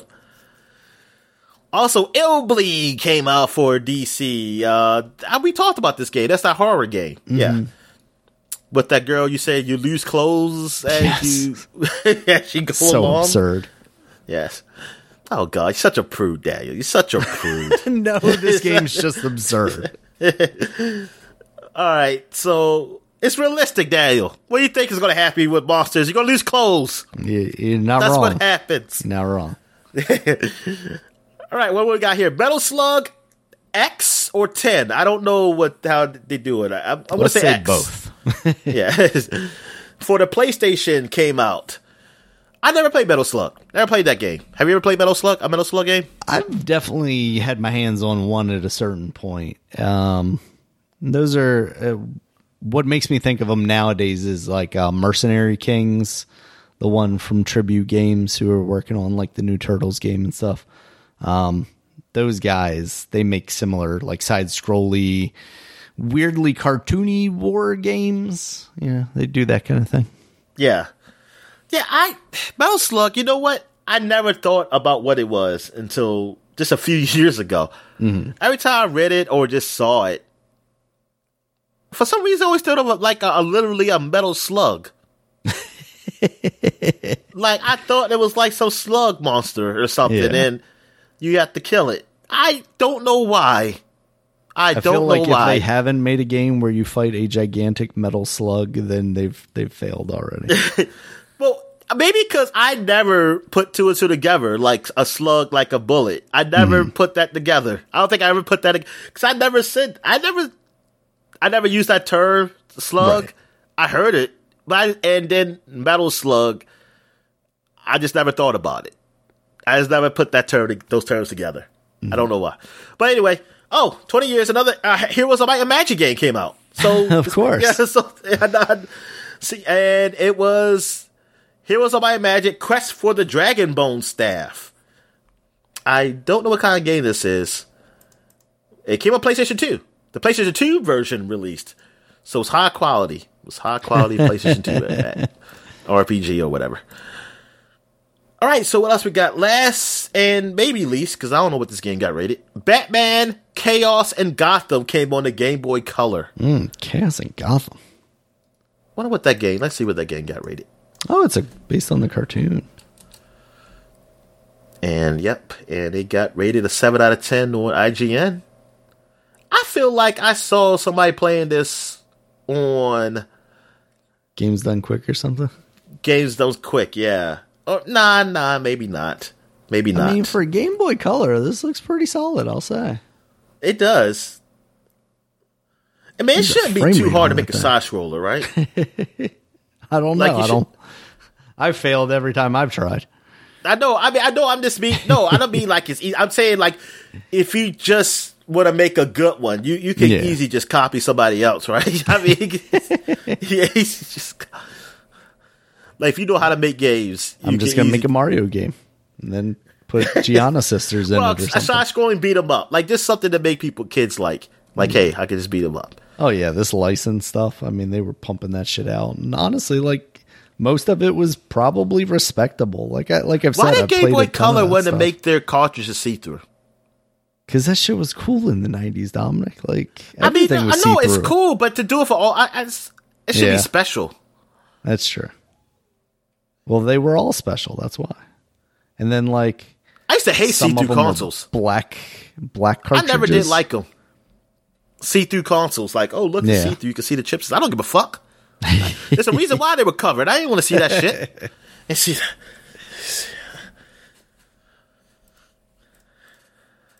definitely had a transparent green cordless phone back in the day, Dominic, with a matching answering machine. So. Oh, what, you had that in your room? Yeah. You had your own phone number too? No. Oh. Never. I remember that because I remember my sister used to be like, I just want a phone in my room, and then she finally got one. But I was like, she don't got her own line though. I thought that was the whole point. Yeah. I as a kid, I know why. It's like, it's not your own line, but I guess convenience of privacy. Get to go in my room, talk to my friends. I always wanted, because you know how you used to have those candy selling things, selling candy in schools. Yep. I used to always want the Garfield phone. Hell yes. I mean, but I would never. Clarissa had one, right? Yeah. Yeah, that's right. Somebody had one. Yeah. But I just wanted it from that magazine, though. Like, when the catalog, like, you sold this many bars, you'll get the Garfield phone. I was like, oh my God, I want the Garfield phone. Sell like $10 million worth of chocolate. I know. I was like, I ain't get no close to that. I only sold like 5 boxes. Exactly. And that was a lot. That was a lot. Really wasn't. Goodness gracious, I wanted that damn phone. I don't know why. I was like, who the fuck I was going to call? I mean, most of my friends, we don't really sit on the phone and talk. Yeah, elementary school. Like, I think I call a friend. We mostly just call and say something, and then we say, hey, I'll meet you outside. Right. It was basic. I think it was just status to say, hey, look, I got a phone. And there's fucking Garfield in my room. Yep. Here's one that looks like a hamburger. How about that? Yeah. Oh, yeah. I see those. Yeah. I like those too. Those were cool too. Novelty phones, Dominic. It used to be the coolest thing you could have. All right, so that's it for the flashback segment. So I guess we'll take a quick break, and when we come back, we'll get to the gaming news. All right.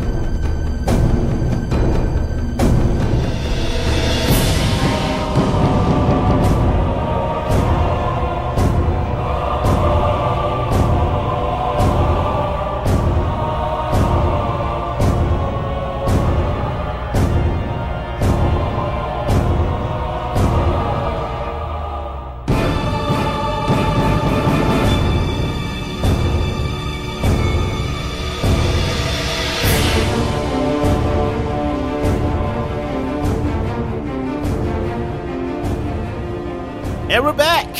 Let's get into the gaming news. So what we got, Dan? All right, Dominic. First up, we're going to revisit a story we talked about probably quite a bit of time ago.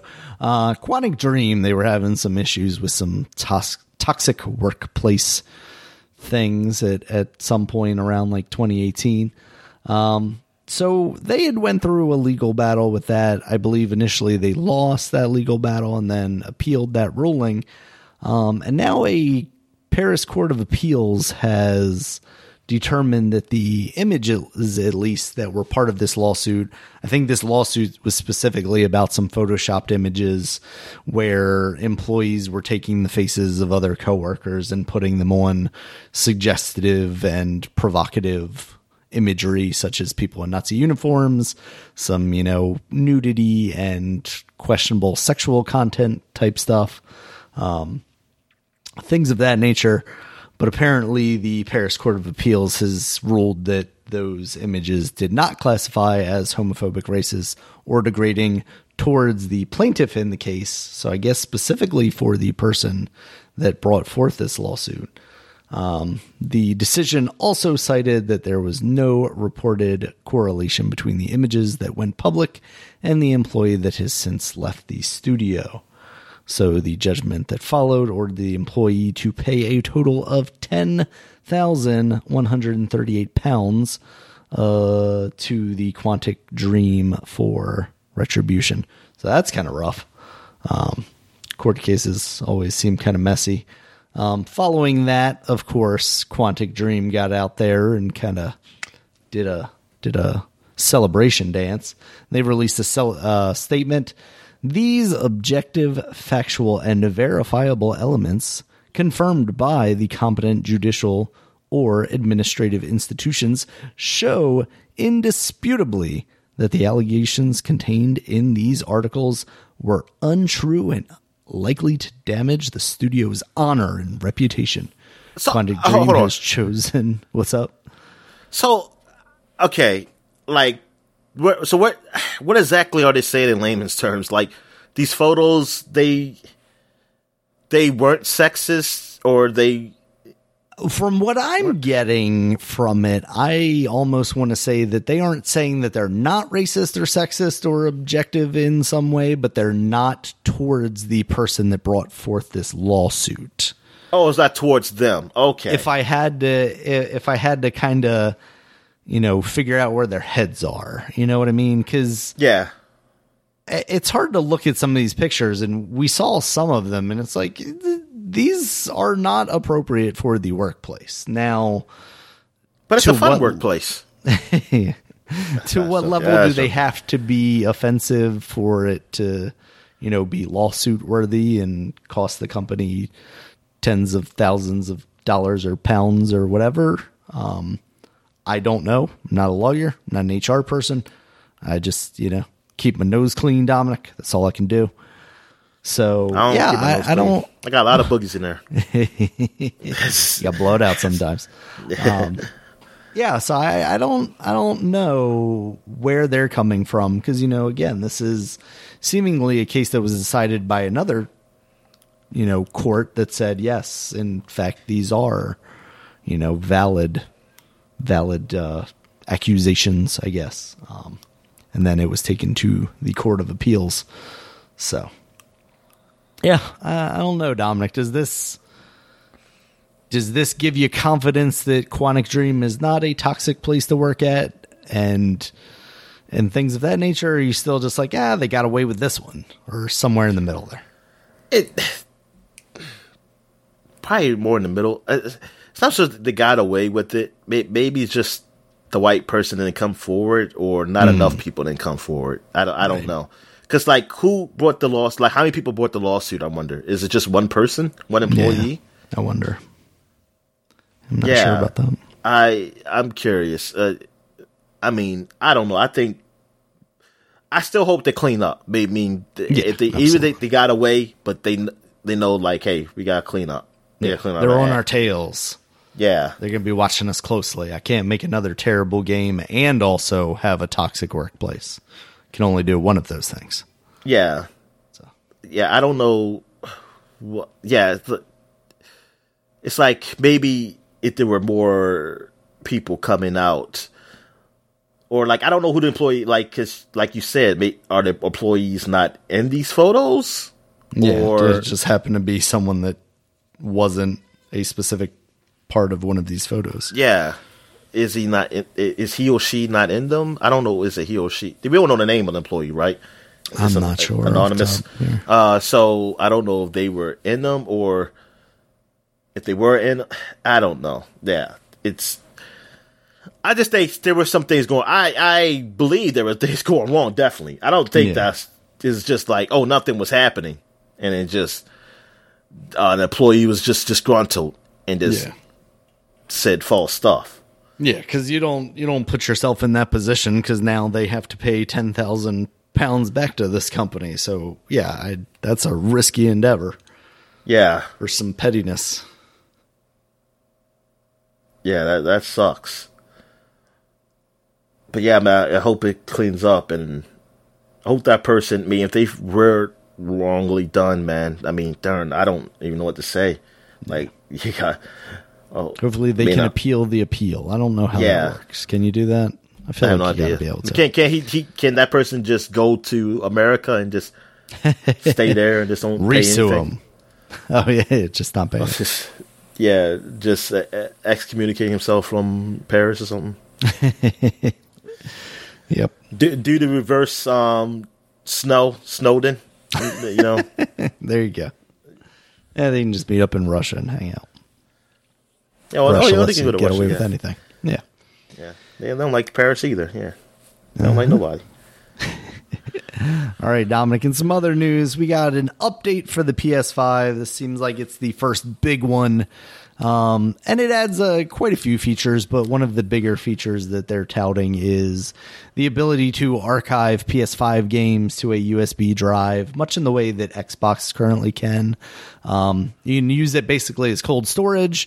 You move your games there in case you don't want to have to download them again, and then you can move them back, but they have to be on the internal hard drive for you to play them.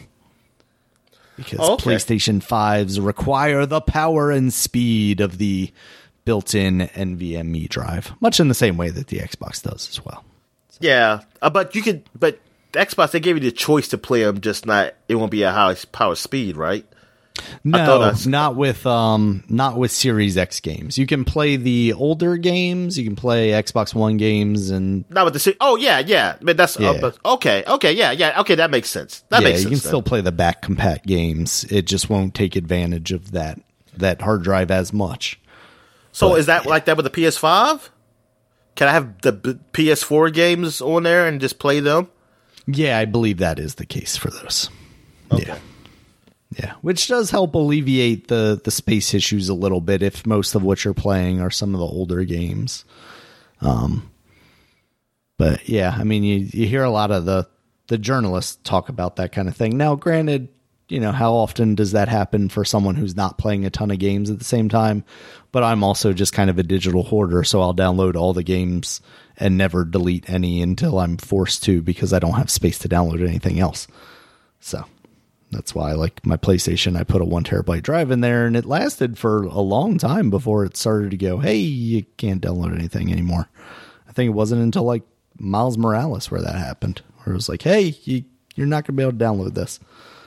And at that point, I had to get rid of a bunch of stuff. But yeah, we still haven't gotten the update to enable the additional storage, though. It has that slot in there to install a NVMe drive in there to make the internal storage bigger, and that's still not usable. I mean, at least with the Xbox, they have those proprietary little cartridges that you just stick into the back of the Xbox, and you can expand the internal storage to fit more games there. But I don't know what PlayStation's doing. They're kind of dragging their feet a little bit. Meanwhile, there ain't no rush. Rush. Definitely not when you're the top selling console of, you know, or the fastest selling console, I guess is the terminology that's going around there, which, you know, I were talking about, like, how do you do that when you're supply constrained, when you weren't producing as many as we thought you would be? But I guess they are producing more than any previous console in the past. It's just selling out immediately, and we aren't seeing than my guess. So I don't know. Seems wacky. One of these days we'll get, we'll get to the point where we'll actually be able to see one in person. I guess. Exactly. Oh no, I don't go to stores. I don't go out anyway, so I ain't gonna never see one in person. I told them they had to be delivered to me. So I was joking. No, I sometimes wander through the electronics section when I'm buying my groceries at Walmart. Oh yeah, I do wander there. And usually I avoid it though because there's like a Comcast or Verizon guy there. Like, hey, what service do you have? Whatever one you work for, buddy. I don't want to have a conversation right now. I'm here to shop. Oh, you begin those guys? I got those guys one time, and luckily it was Xfinity. I mean, not Xfinity, Verizon. So I was like, I already got you. Yeah. If it's Xfinity, I'll do. I just thing is that like I've you been ignore to them. Walmart. You look at them, Daniel, and don't say nothing. You just stare in their eyes, make them feel uncomfortable. Just look at them. I will usually at least have one headphone in while I'm walking around the store, but it's usually not on the side that they would see, so I can't even just play that off. Like, I'm not ignoring you. I just can't hear you. The one that gets me though is there's literally a Comcast guy and a Verizon guy in the same store. So down at the other end by the grocery, you have the Verizon guy, and then at the other end you have the Comcast guy, and you're like, I'm just going to say I have whatever you have. Leave me alone, please. Why do I look approachable? I really need to grow out a beard and just when they when they talk to me. You need to just say something just crazy, just to make them be like, hey, say what service provider you have. You just say I like underpants. You just say something just ridiculous. You're right. I really should go about it. And then the worst part is when you're they don't even remember you. You're so nebulous that they ask you again, and you're like, man, I already did this. I already told you. I don't want your service. Oh yeah, you're that guy. Oh, okay. Yeah, let's move on. Yeah. Anyway, so PlayStation's selling out fast and getting updates. In some other PlayStation-related news, though, Dominic, we got Days Gone. It has officially been announced as coming to the PC personal computer, not play computer, on May 18th, so pretty soon. And right now, of course, we have it free for PlayStation Plus, so maybe that was kind of Sony's way of competing with this, although they're also the one releasing the game, so I guess doesn't really make much sense. Yeah. But it would make sense if it was the baseball game, because it's technically, even though they made the game, MLB is publishing it, so they're putting it on Xbox, making it part of Games Pass, so you're undercutting them if you put it on PlayStation Plus, even though then you're basically just kind of leveling it out, leveling the playing field. That's what I was going for there. So yeah, Days Gone seems like it's not as bad a game as it seemed like initially it was. I don't hear a lot of people shitting on that game. They might not praise it as much as something else, but it seems for for the most part, it's a pretty high end mediocre game. I mean, I want to try it. I mean, one day. I mean, I just got all these games. Mm-hmm. But yeah, I never heard it be horrible. I never heard it horrible, but so it's kind of sad. These guys, I mean, they can't make a sequel to it. But now, what's happened with the studio? I think they're still working on stuff. They just aren't able to. They weren't able to get that pitch through, and that was something that we didn't talk about last week. But as part of the Last of Us remake talk, there was also information that I think it's Bend, right? The Bend studio, Sony Bend, that developed this game. They went to Sony with a pitch hey, we want to make the second game in the series. We want to make Days Gone 2, and they were pretty much rejected there, which is sad because it not being a terrible game, there's plenty of room, but not being the best game also, there's plenty of room for it to improve. They could release a game that is amazing and blow us away this time, especially if it was able to distance itself from Last of Us. There was a lot of that where it was why are they even making this game when they already have Last of Us coming out? Last of Us 2 was coming out. Oh, yeah. I mean, I was saying that. Yeah. Yeah, that was conversations that happened on this podcast. Especially before like the delays of Last of Us and stuff. They were coming out very close to each other. So if they could distance themselves from that, and Sony doesn't really have a similar property coming out, you know, I could see a Days Gone 2 being a lot more successful than the initial one.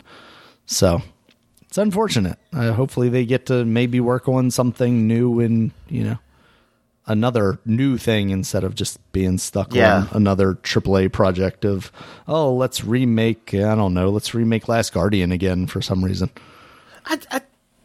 I'm still upset about this Last of Us thing, Daniel. I mean, it just doesn't make any sense. Yeah. Like, especially Naughty Dog, like, let them do something new, please. Right. Like, I mean, that's the thing, right? Is new? Like, it's one thing, because from the additional stuff I heard over the week is that it was this other, the kind of studio that helps out went to Sony and pitched, hey, we'll make a Last of Us remaster, or not remaster, remake. And Sony was like, okay. They like finally conceded to it. And they were happily working on it. And then, even though they weren't necessarily given the resources that they wanted, but then Last of Us 2 came out, and hey, all of a sudden Naughty Dog opens up for work to be done. And Sony's like, hey guys, you should work on this thing. And it's like, but just have those guys do it. Have their like Skunkworks team do this thing while they are still, you know, making money by porting over other things or helping out, you know, doing that kind of thing. Let a team of their people do it. But now you just have Naughty Dog working on it again. And instead of creating something new and cool, you have them revisiting this thing that's not even that old anymore. Exactly. Because think about Last Generation. All we got was sequels. Yeah. From Naughty Dog. We didn't get nothing new. Yep. Just Uncharted and Last of Us. That's sad. And you tell me the next game they're going to make it might be Last of Us remake? Are you serious? Like, I'm ready for something new from them. Extreme waste of talent. 100%.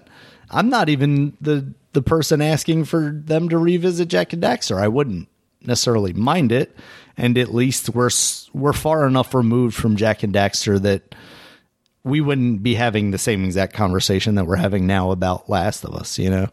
Yeah. But yeah, I would prefer a completely new thing over all of those options. You know, give Jak and Daxter to a competent studio that maybe needs to build up a portfolio, something smaller that they'll benefit from being attached to a known franchise, like to give them a chance for people to play their game.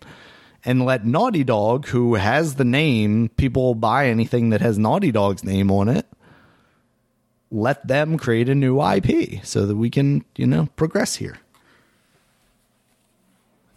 Yeah, it just doesn't make any sense. I don't know why Sony's doing it. I guess something's got to be wrong. Like, Dad, you were taking risk, and y'all were killing it, taking risk Last Generation. Well, you know what? Now, I take that back. I mean, you took risk with some games. The Naughty Dog games were actually safe, I guess I could say.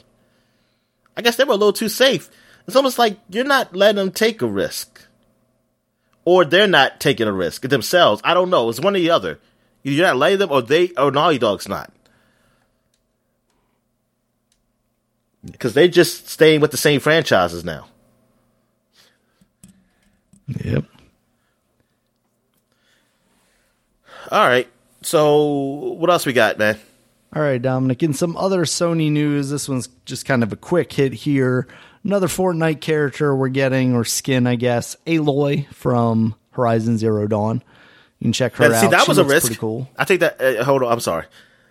Horizon Zero Dawn, made by the guys who did Killzone. Mm-hmm. That was a risk doing this whole new franchise, this big budget franchise, and they made out great with it. Yeah, that's true. That was a new IP. Yeah, but yeah, it's just Naughty Dog. I'm just surprised by them because like they seem like they're the top dog. Yeah, I mean, they're the top dog for Sony, but it's like now they're just really just resting. That's a true. If you do a remake of Last of Us, you're definitely resting on your laurels. I mean, that is just a fucking cop out. Like, what the fuck? Okay, go ahead. I'm sorry. All right. So we got Aloy in Fortnite. That character skin looks cool. I like the designs that they come up with for that. So they got that stuff. And then other characters coming to known franchises, Dominic. We got Chun-Li and Ryu coming to the Power Rangers Battle for the Grid on May 25th. And they got their own Power Rangers uniforms. Yes, they do. The Chun-Li is the Blue Phoenix Ranger and Ryu is the Crimson Hawk Ranger. So what I did not know is apparently that's a real thing that has already happened and it is canon in the Power Rangers universe.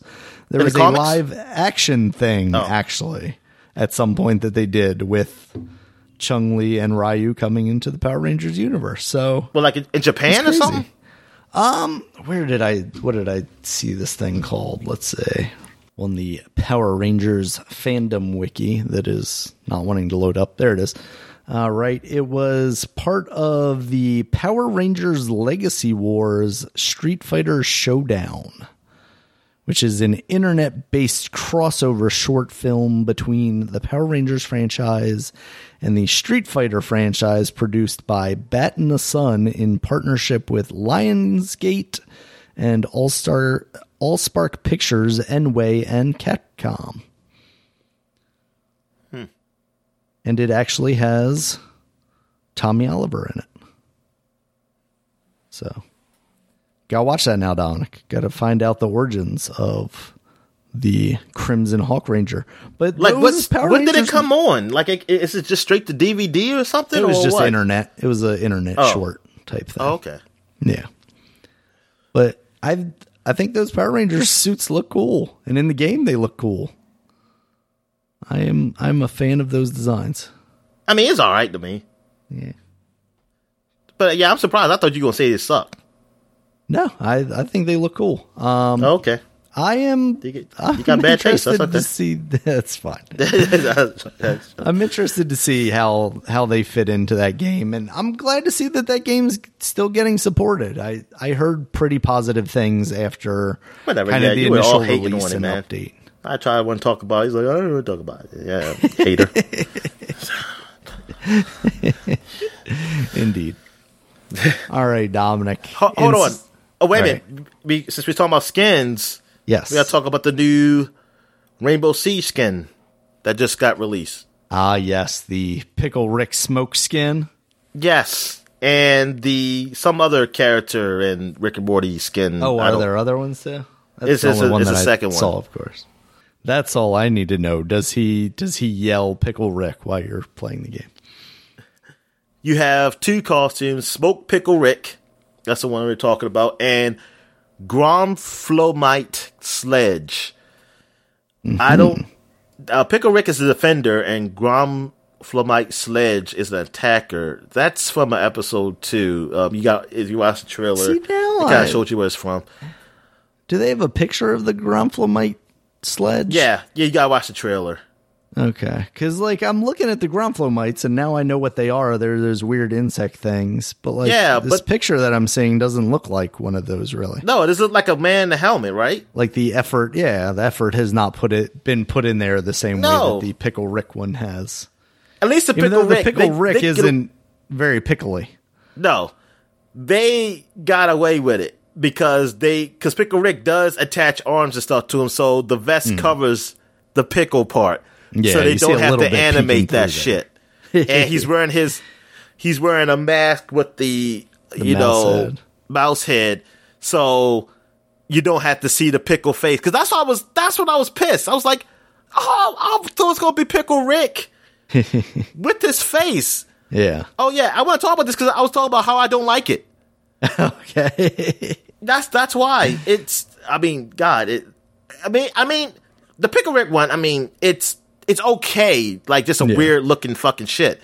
I think they did a good job with the leg being, all weird and whatnot, because it's not like a full human leg. It's got a gun or whatever on the bottom or something. Yeah, that's what I'm saying.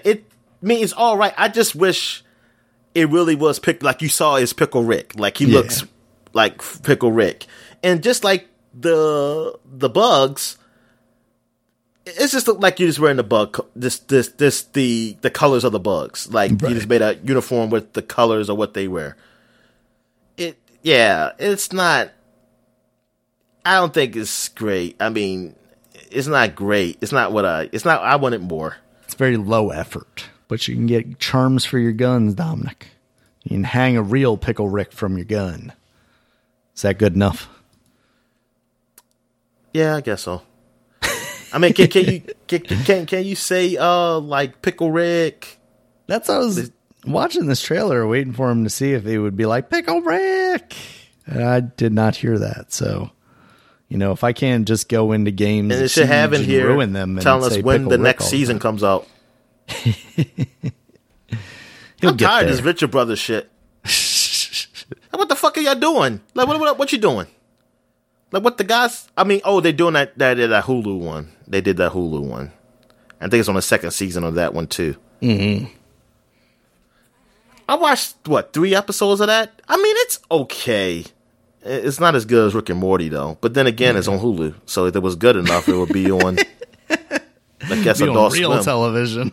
Well, which is weird because I've seen there's some shitty shit on Adult Swim, but you know what? They don't come on at good times. They come on at the 12 or around 12, close to 12. Yeah. I don't understand the comedy of some of those cartoons, Dan. You gotta help me with those things, man. I mean, like, some of that real bad stuff, I don't either. Like Tim and Eric stuff, I never. Yeah. I was gonna tell you. Can you tell me about what the hell is that about? Like, why is that fun? I never even really gave Tim and Eric a shot. Like, it just, I don't know, it came on at a time where I wasn't really watching that stuff anymore. But it doesn't seem like it would be something that I quote unquote get very much. Just very weird and irreverent stuff. All right, so what else we got, man? All right, Dominic. I feel like we do this every week. We've got new Switch news, except it's not new Switch news. It's new news about the existing Switch. This time it is the Switch Lite. They're coming out with a new color. It is called Bright Blue, and it's coming out May 21st. I saw a lot of people on Twitter when this was announced comparing it to the blue GameCube, or did I say blue? Purple GameCube, sorry. And it has kind of that, it's almost to that color, but not quite. Like, they're not willing to commit to the purple. There's a lack of red. That was a bad choice to me. The purple or the blue or both? The purple. Yeah, I mean, I got used to it. But I still think that it should never have been. Yeah. It was definitely an oddball choice, and with the way that thing was designed and with its handle, it definitely added to the quote unquote kiddiness of it, which very well might have been the idea behind it. You know, you carried it like a lunchbox. You knew that. You took it to school like a lunchbox. You skip it along to high school. It's like blah blah. Yeah. What you're holding your GameCube. Heck yeah. Gotta take it to my LAN parties, Dominic. So, new colors. Awesome, I guess. Great. Whatever. When are we ever gonna get a Switch Pro? I know. Is it happening, Dominic? Tell us so I can be so angry because I can't pay for all these damn systems. Exactly.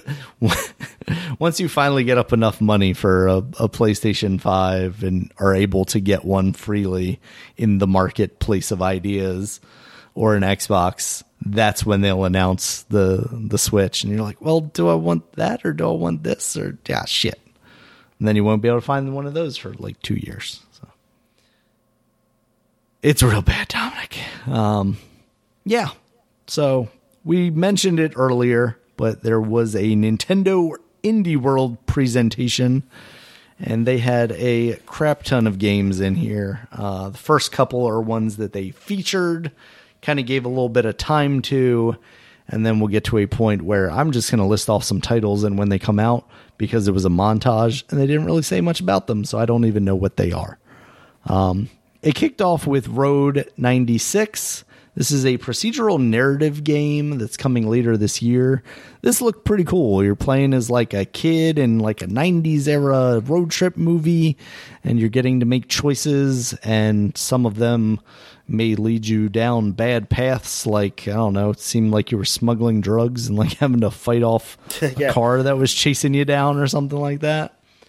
Yeah, this is a game I definitely want to get my hands on. Like, cool. This is up my alley. I love games like that because it has that. I love narrative games. Like I'm into that.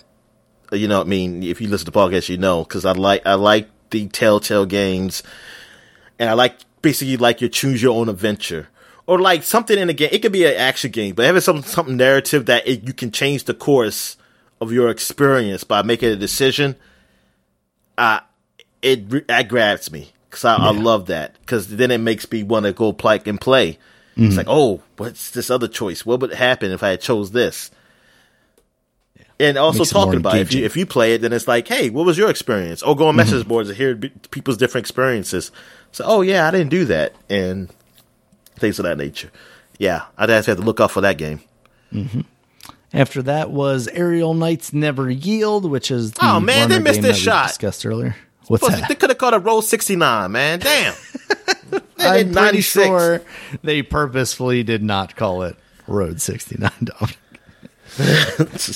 As nice as that would be. All right.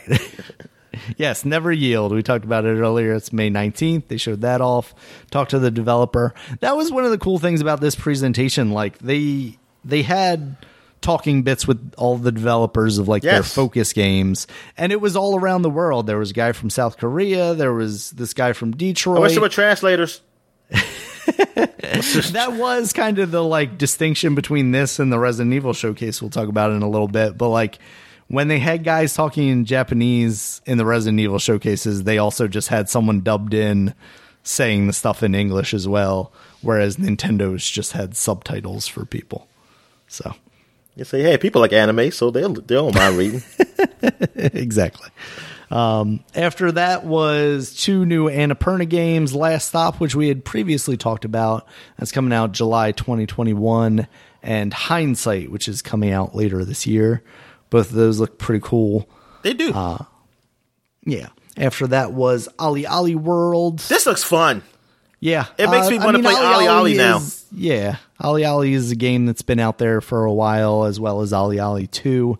But this seems like it opens it up where it gives you like different paths you can go down, and kind of not quite an open world, but like a more open world to kind of explore on your skateboard, which seems neat. That's coming out this winter.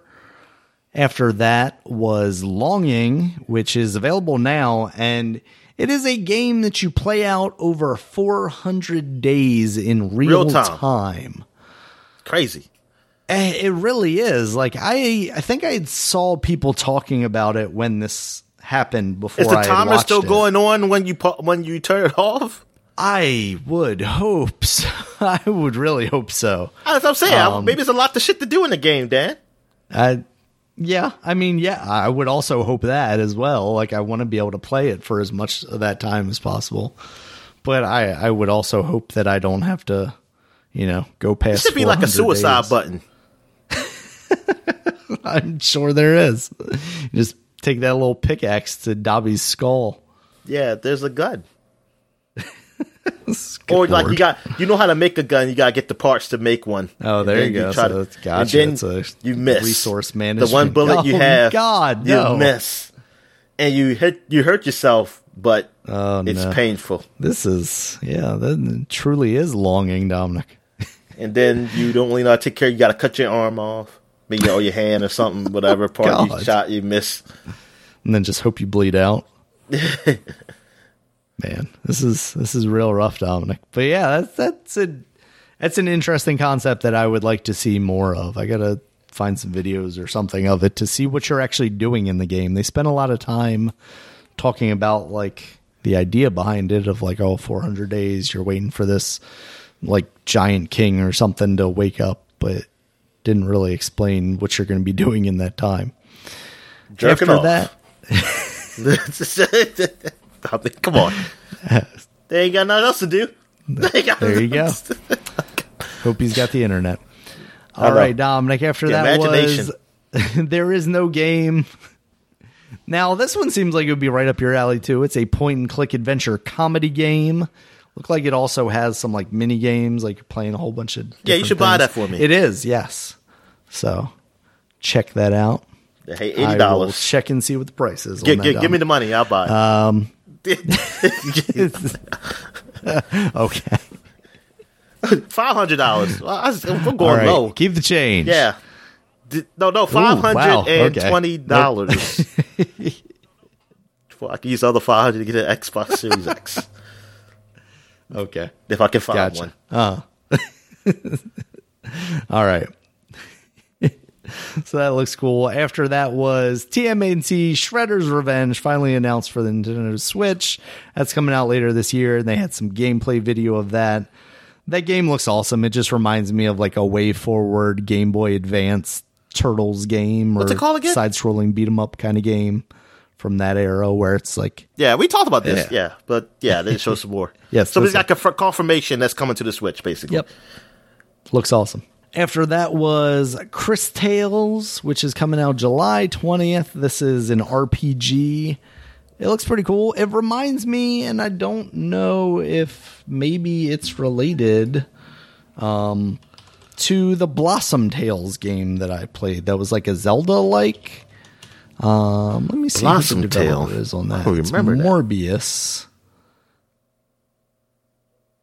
I know a Dragon Tale. Does not. Dragon look Tales. like- Yeah. Okay, the PBS show. Yes, Dragon Taught me Tales. how to love and care for dragons. Okay, these are the Rock of Ages guys, actually. But yeah, I don't know why. I think it's just the character design of the main character kind of has the same vibe to me. But that looks like a neat RPG type thing. After that was Getsu Fumaden, which is like a Undying Moon, that's the title. hack and slash We ain't gonna say that roguelike no more. thing. It's, Yeah.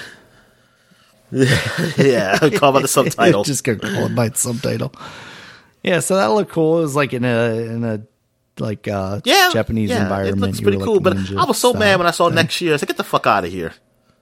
Get the hell out of here. What the hell you do? Yeah. Yeah, exactly. I'm like, Show that to shit out of me here. later. Unless you got a demo. Yeah. After that was Aztec Forgotten Gods. This is an action game. It reminded me a lot of Yeah. like a Platinum style. Yeah, like hack it's and like the slashy Aztec kind of god. Devil So May Cry it was type thing. developed. Where was it developed at? It was. It was because it's about the culture. It's about the culture because guys talking about like everything was something about the culture, but he's actually has a background in it, so it's not like just some white man just saying like, "Hey, I like Aztecs. They look cool, so I'm just going to do a game about it." Also, they do look cool, but yes. Let's see. The developer is Lienzo, which is in... Let's see if they tell me the location. In Mexico. So, there you go. As would make sense. But yeah, that game looked very cool. After that, they showed off... And that's coming out fall 2021. After that, they showed off Skull. Yeah. The Hero Slayer. And this reminds me, the character at least reminded me of Hollow Knight's little guy with the little bug with the white head. But apparently you like switch heads. It's a roguelike 2D action game coming out summer 2021. And you're like switching heads to play as different characters and get different abilities and stuff. So that looked all right. It was kind of pixel arty. Little toned down from something like a Hollow Knight. And then this is where we get into the montage stuff, Dominic. You had Art of Rally coming out summer. It looked like it was kind of an isometric racing game. I believe I had heard about that previously. It seems interesting. After that was Kiwi coming in August. I didn't know what was happening there, but there were kiwi birds, and they looked like they were solving puzzles maybe, possibly word puzzles. After that was Labyrinth City, Pierre the Maze Detective, coming out this spring, which reminded me a lot of, like, visually a Where's Waldo book. Oh, okay. Like, it had that kind of look to it, like almost hand-drawn, but weirdly adult artsy-fartsy at the same time. After that was Weaving the Tides. This, I wasn't quite sure what was happening in this one. It looked almost like isometric flying around shooter type thing. Yeah. You also didn't look like you were shooting necessarily. I didn't really understand what I was saying. Yeah. And that's coming out in May, so we'll find out. But hold on, what back that to is soon. kiwi. Now Sure. those little kiwis, like, Do they I'm taste very like kiwis? confused. Like, they can. What the hell? They had like a backpack and shit on too. Like, what's the story behind that? They're advanced, Dominic. They're advanced kiwis. And I think, was this all in the montage? Yes. Because Yes, so that's why I'm not entirely sure what was confused. happening there. Art O'Reilly, I think it was. I think I saw, was Art O'Reilly you in the car, right? Mm-hmm. And I got confused because I didn't see the title Art O'Reilly. And I thought that was part of the Kiwi game. And I was like, oh, I guess they drove and now they got out the car and now they're on a keyboard or something. What the fuck is going on in this game? It's like, what the hell? Yeah, these kiwis are like delivering letters or something, and they're like working inside computers to do stuff. Yeah. Yeah. It seems interesting. It's definitely intriguing. Like, I want to know what the hell that thing is. Next up was the House of the Dead remake that's coming out later this year. I kind of want to play this, man. Kind of gun style game, arcade. With the Wii, shooter. using the Wii. I said the Wii. The nunchuck. Yeah. Nope, not the nunchuck either. This is the The Joy-Con. The Joy-Con. Yes. The Joy-Con to shoot. Yeah, I think I would have fun doing that. Yeah, it seems cool. After that was Ender Lilier, The Quietest of the Night. This was like a side-scrolling thing situation. It was hand-drawn looking. It had you were starring a woman. I don't know what was really happening because, again, this was part of the montage, and they showed like 5 seconds of it. And I went back and watched it like 4 or 5 times just to write down the name. But yeah, I didn't gather much information from it. That's coming out June 21st. After that was Beasts of Maravilla Island, which is coming out June. And that was, what was that one? I want to say it was like some weird funky characters. Oh, this was the one where you were like, yeah, he was like a little guy and he was walking around an island taking pictures and stuff. Like you're a little explorer guy. It looks pretty cool. It's according to the Steam page, a 3D adventure game where you take the role of a young wildlife photographer who traverses Maravilla Island's magical ecosystems to discover extraordinary creatures, learn their behaviors, and most importantly, Is it going to be better? Is it going to be better than Pokemon Snap? Yes, it is. Oh yeah. Yeah, this is the Pokemon Snap Killer, Dominic. Also, there's a demo available on Steam right now, so that's cool. Oh yeah, I gotta try that out. Try that out. Leave that. But it's not window on the open. Switch though. No demo on the Switch. Let's check the eShop real quick and find out. You know, they don't surface that stuff very well. You like have to go into the search and then see if there's, things that have that eShop, demos. Not only it's just a mess. It's slow, man. Come on, man. Yeah. Like loaded up shit. I'm like, yo, ain't that much graphics on this shit. Why does the hell taking so long to load up? Yeah, I'm not seeing an option to download a demo on the website at least. So. Oh, okay. Doesn't seem like it. All right. After that was Fez, which is out now. You may be familiar with Fez. God, Fez, how old is that game? It's over 10 years. I don't remember saying it. Oh, yeah. Well, Nope. It was over. 2012. Yeah. So, We'll not. get there next year, Daniel. Yep. That we will. Talk about it. Get to talk all about, what's his face? Can't even think of his name. Phil Fish. That's the guy. Talk about Phil Fish. That's a game I still have never beaten. And I know there's like secrets and stuff to it that probably have been spoiled for me at some point, but it's been so long since I've heard them that I don't know how they affect the game. So one of these days, Dominic, I'll probably give them more money for the Switch version and then finally beat it and realize I had played it on the Vita to like almost completion. I played it on the Vita for a while and then I just got stuck somewhere and I just kind of I remember you talked about the game when we was doing the podcast. You were playing that game. I like it. I mean, it's a cool concept, like with the 2D, but you can, manipulate the world in 3D and stuff. But yeah, just got stuck somewhere. All right, Dominic. And then they had one final thing, and they showed off Oxenfree 2 Lost Signals coming out 2021 sometime. You ready for the sequel, Dominic? Yeah, I think I want to play that game again. I was playing it again on the Switch, so I might give that a shot. Nice.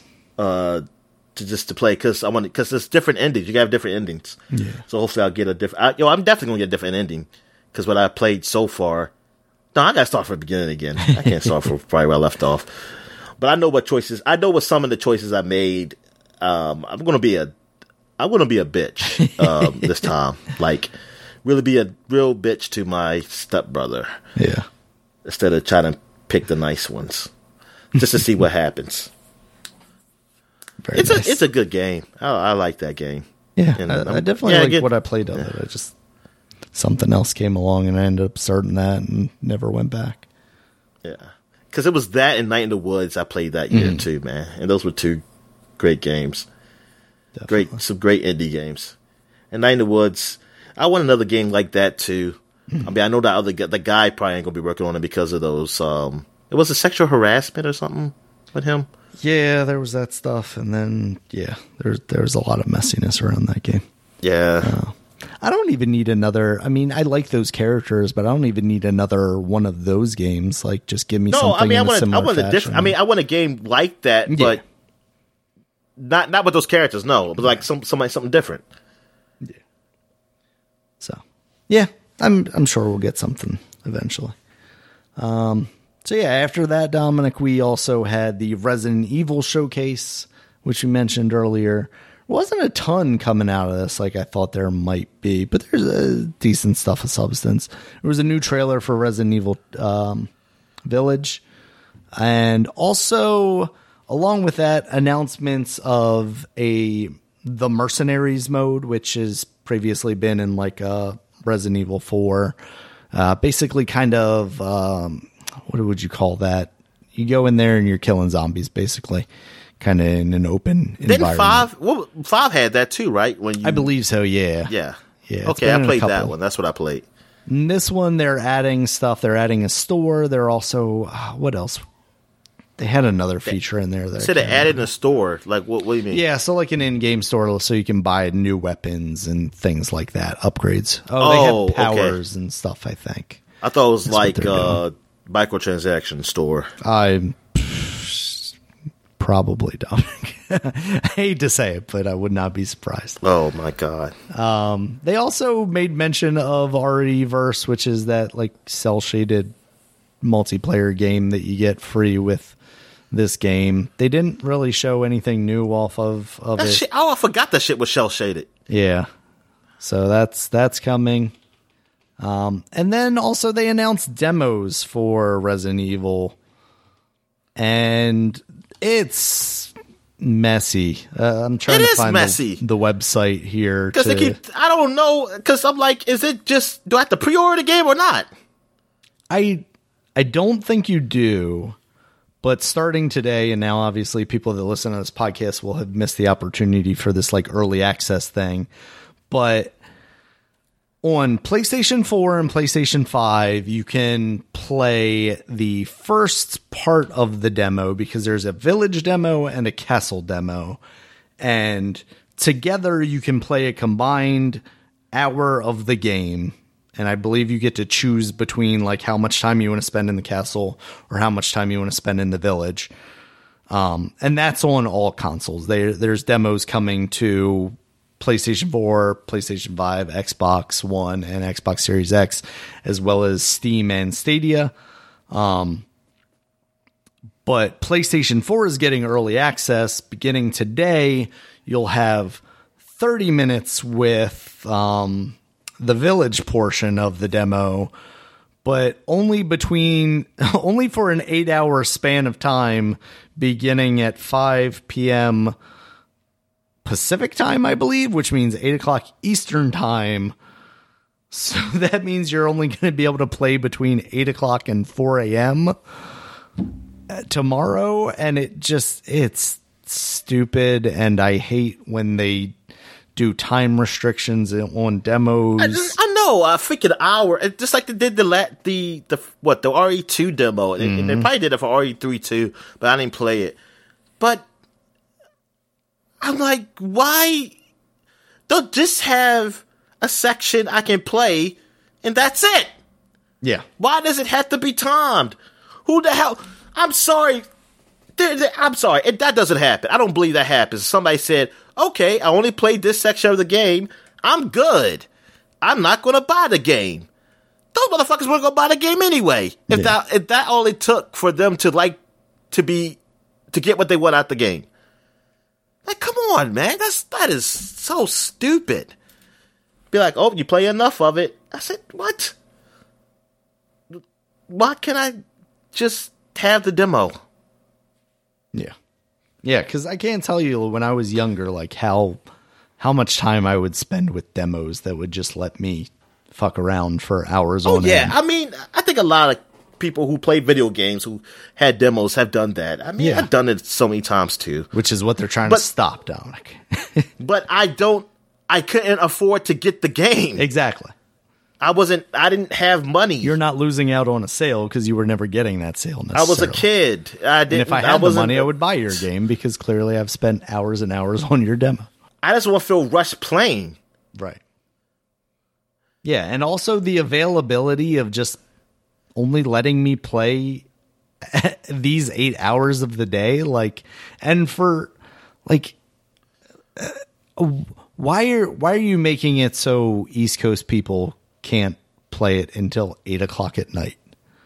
Like, can't you make it so East Coast can start at 5 on their coast, like whatever your time zone is? And I guess maybe people can set their clocks or something, and that'll fuck up your dumb bullshit encryption or whatever. But come on, 8 o'clock to 4 a.m. That is not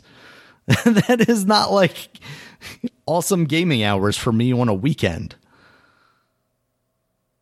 Just fucking sucks. Nah, not for if you're a grown person who works during the day. Yeah. It's not. Yeah. It's not. I mean, if you're a young person, yes, that's probably all right because you probably just stay up hours anyway. And you don't sleep. Or for people who just don't sleep, I guess I should just say that. Because, I mean, who don't sleep normal hours. But me, I'm already getting tired. If I get to 10, I'm getting tired. Yeah. And sometimes I might, and most of the time, I'm forcing myself to stay up sometimes if I want to do, because I want to complete something. Yeah. And I'm forcing myself. But if I could go right to sleep. Yeah. Unless I'm up and moving around, I'm going to pass out doing whatever I was doing too. Like if I'm trying to finish a movie or a show or even a game, I'm falling asleep with the controller in my hand. Or if I'm on my phone, that phone's going to fall in my face when I fall asleep and I drop it in my face. Why 8 hours? I mean, Resident Evil 8, that's so fucking clever. But no, it's not. Just make the demo available at least for a week, 2 days even. Why in 8 hours? Not even a full fucking day. What are we doing here? I don't know, man. I don't know why you can't just be simple. Hey, here's the demo. Yeah. And you play it. This the date the demo comes out. Play it. Bam. Yeah. You time limit it, and then you further limit it by what time I can play it, and it's just, why? Who is coming up with these dumb ass concepts? So explain this to me again. Okay, the demo. Okay, so the demo's only available tomorrow. So there's a village demo and a castle demo on the PlayStation 4 and PlayStation 5. They get early access, and beginning tonight at 8 p.m. Eastern time, you will be able to play 30 minutes of the village demo from the hours of 8 p.m. to 4 a.m. So anytime between those 8 hours, you can spend 30 minutes in that demo. And then the castle area will be available on April 24th. So next Saturday, I'm guessing. Yeah. So next Saturday, you'll be able to play 30 minutes of the castle portion of the demo on the PlayStation 4 and PlayStation 5 between the hours of 8 p.m. Eastern Time and 4 a.m. Eastern Time on the 25th, basically. And then finally, I'm reading directly from the Push Square article at this point. Finally, these two pieces of Resident Evil Village demo come together to form a full 60-minute demo 1 week later. They will still feature the same content, but can be played back-to-back. You will gain access on the 1st of May, and the demo will be available through the game's launch on May 7th. So then they're going to give you a larger window to play these demos. And that'll be between 8 p.m. Eastern Time on May 1st to 12 a.m. Eastern Time on May 7th. Damn, that's a lot of shit. Yeah. I stopped listening to you after. And I can't help but wonder if I play 30 minutes and 30 minutes of those demos, if then I can even play the demo on the same console once it comes together, or have I already used my allotted 60 minutes? It just seems so unnecessarily obtuse. Repeat it one more time for me. That's a joke. Tonight at 8 o'clock, you play the demo for 30 minutes. Yeah, it's so bad, Dominic. It's so bad. Like, and I want to try to play this demo too. Yeah, me too. And you can preload it right now, which I need to like turn on my PlayStation and get it loaded up, so at least I can be like, let me do this real quick. My controller's right here, Dad. I don't have to get up somewhere. The convenience. All right, let's move on from that, Dominic. And some other Resident Evil news coming out of this. We have Resident my Evil. remote's not, though. What's that? My remote is over there. You have to go by feel, Dominic. Go ahead. Trust the Force. All right, Resident Evil Infinite Darkness. There's a trailer for that. That is the Netflix anime, as they're calling it, even though it's basically like in-game CG graphics. It looks good. That's coming out July 2021, and the idea behind that is apparently there are zombies in the White House, and they bit the president probably. I don't know.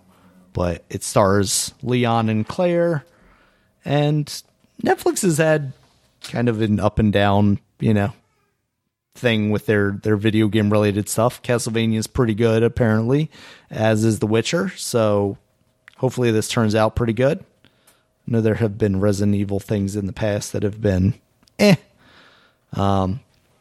They also mentioned the kind of new beginning Resident Evil movie that they're working on. That is, I believe they said that the filming of that has finished, and now they're just doing all the CG work. So we're getting a new Resident Evil live action movie, Dominic. That's exciting. And then after that, they talked about... You sound very excited. Just like me. Just like me. So excited. I don't know. I don't need that right now. Hopefully it's good. Dead by Daylight. I haven't watched none of the 12 of them. I was going to say, I haven't seen one since... Like two, maybe? Since the 3? Well, darn, at least you saw 2. I saw 1. And I didn't watch all the way through. I think it was at my grandma's house, and it was on. But there was a lot of people in the room. I wasn't paying attention to what the hell was going on. Yeah. Yeah. All right. So shut up, Grandma. I'm trying to watch the movie. That's just rude. It's like my grandma beat the shit out of me back then. I was going to say, come on. Damn. Don't disrespect your elders, Dominic. It's like I didn't care about the movie. Dead by Daylight, Dominic, that is getting some Resident Evil content in June with their like season 20 or chapter 20 or whatever. So that's cool. Dead by Daylight has clearly been the chosen game over things like Friday the 13th. They even got like Jason in there at some point, didn't they? Or did they never get that? Because they did. Jason was in 10. Okay. And then Mortal Kombat X is what they not Mortal Kombat. No, Dead by Daylight. Oh, shit. Oh. Yeah, that game. Okay, I am not paying attention to what's going on here. What are we talking about? Oh, Dead by Daylight. Yes. Yeah. Yes. They did have Jason. No, not Jason. No. Not Jason, because Jason already had his own game. Right, that's what I wondered if he ever came to that after that game went away. They had the Texas Chainsaw Massacre guy. Oh, okay, that's what, Clayface. Skin face. No, Leatherface. Leatherface, yeah. Skin face. All right, Dominic. And then the kind of one final thing they showed off. Resident Evil 4 is coming to the Oculus Quest 2. What? There are more details coming April 21st, but we are getting a VR version of Resident Evil 4. That's pretty cool. I can't play it on the Quest 1. I doubt it. Actually, I don't know, because, like, can I play it on my Oculus Rift, or is it literally just a Quest exclusive? I hope not, but also I probably won't get a chance to play it on my Oculus anyway. So Why we'll not? see. Your Oculus broke? It's just time constraint. Oh, okay. And setup constraint. Yeah, so Well, let me hold that damn thing then. Maybe. Yeah. So Resident Evil, Dominic, what do you think in VR? Yeah, that's cool. It's now so. I mean, this is just based off the original Resident Evil 4. This ain't the supposed remake they're doing now. No, yeah, this is very much. I said supposed. They are doing it. Why am I acting like it's allegedly making a remake of this game? Yeah. So no, it's just based on the old one. Okay, yeah. But still, that's cool. Which I wish it was just that, really, because I don't want them to remake. Yeah, Resident Evil 4 either. I want them to. I mean, I know they technically did one, but I'm like, come on, it's not like the new ones, so why not? Or Code Veronica. Yeah, absolutely. Yeah, they have a lot of options, or Zero. Or Gun, what was it called? The Resident Evil Gun game? I'm not even helping you out with this one. Nope. That game was good, Daniel. I told you. That was the prototype to Resident Evil 7. Yeah. The first person view of Resident Evil. That was the prototype. Yeah. No, they should go revisit Outbreak, Dominic. Online's a much bigger thing now, so they should go back there. The Outbreak. Was that what the first one was called on PlayStation? I think PlayStation 2? PlayStation 2? They did Outbreak and Outbreak 2. Okay, yeah, because I remember them doing that, yeah. Yeah, those were like the 3-player survival ones. The fucking system update did an error shit on me. Piece of shit. Damn you, PlayStation. So yeah, that was our Resident Evil news. Did you see anything else news-wise you want to talk about this week, Dominic? Oh yeah, Mass Effect Legendary Edition is going to have a photo mode. So just like every other game. It's just like every other game now. Get all up in the cracks that you can see there, Dominic. Yeah.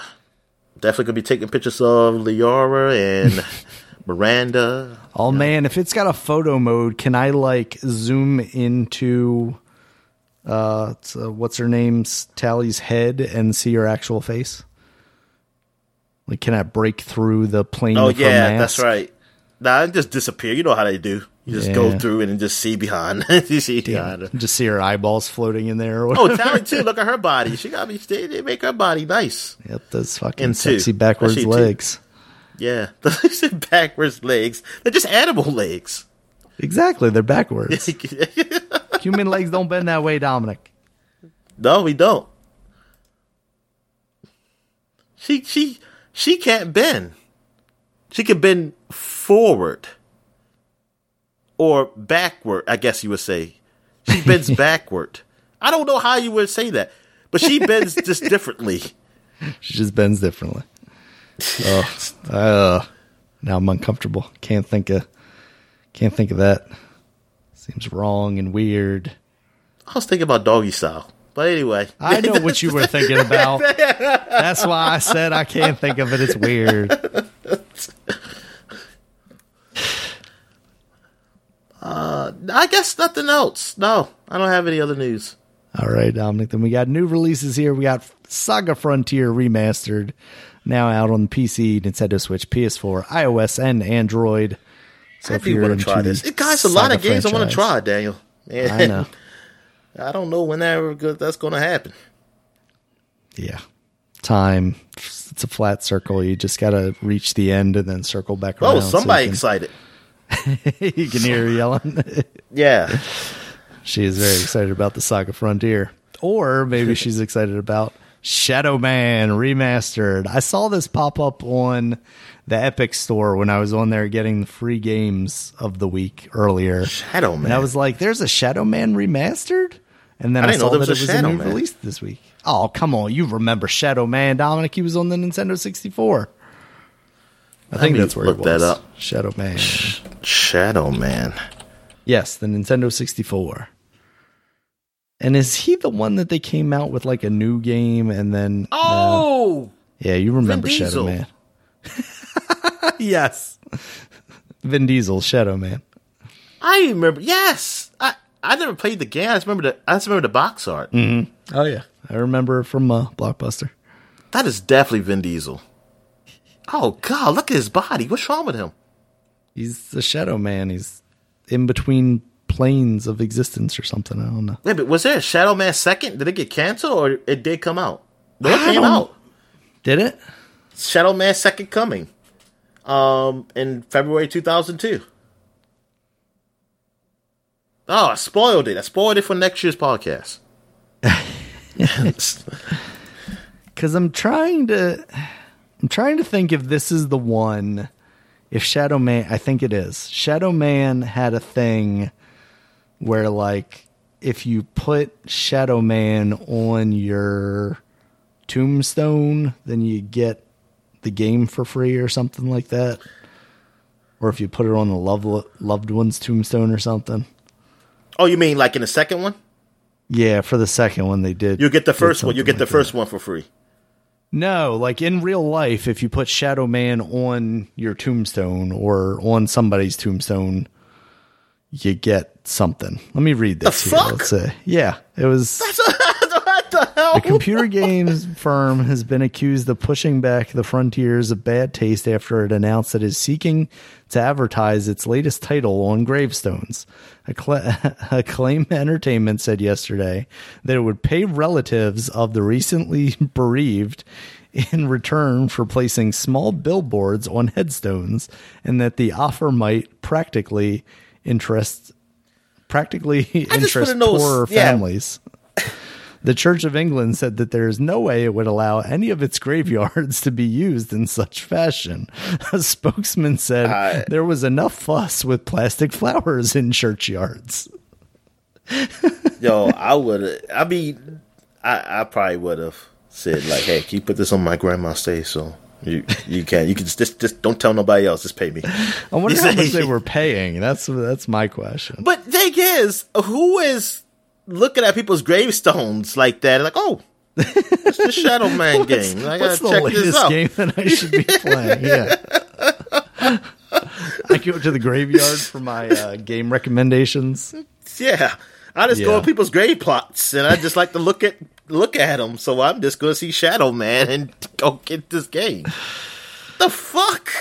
That's just crazy. So wild. Yeah.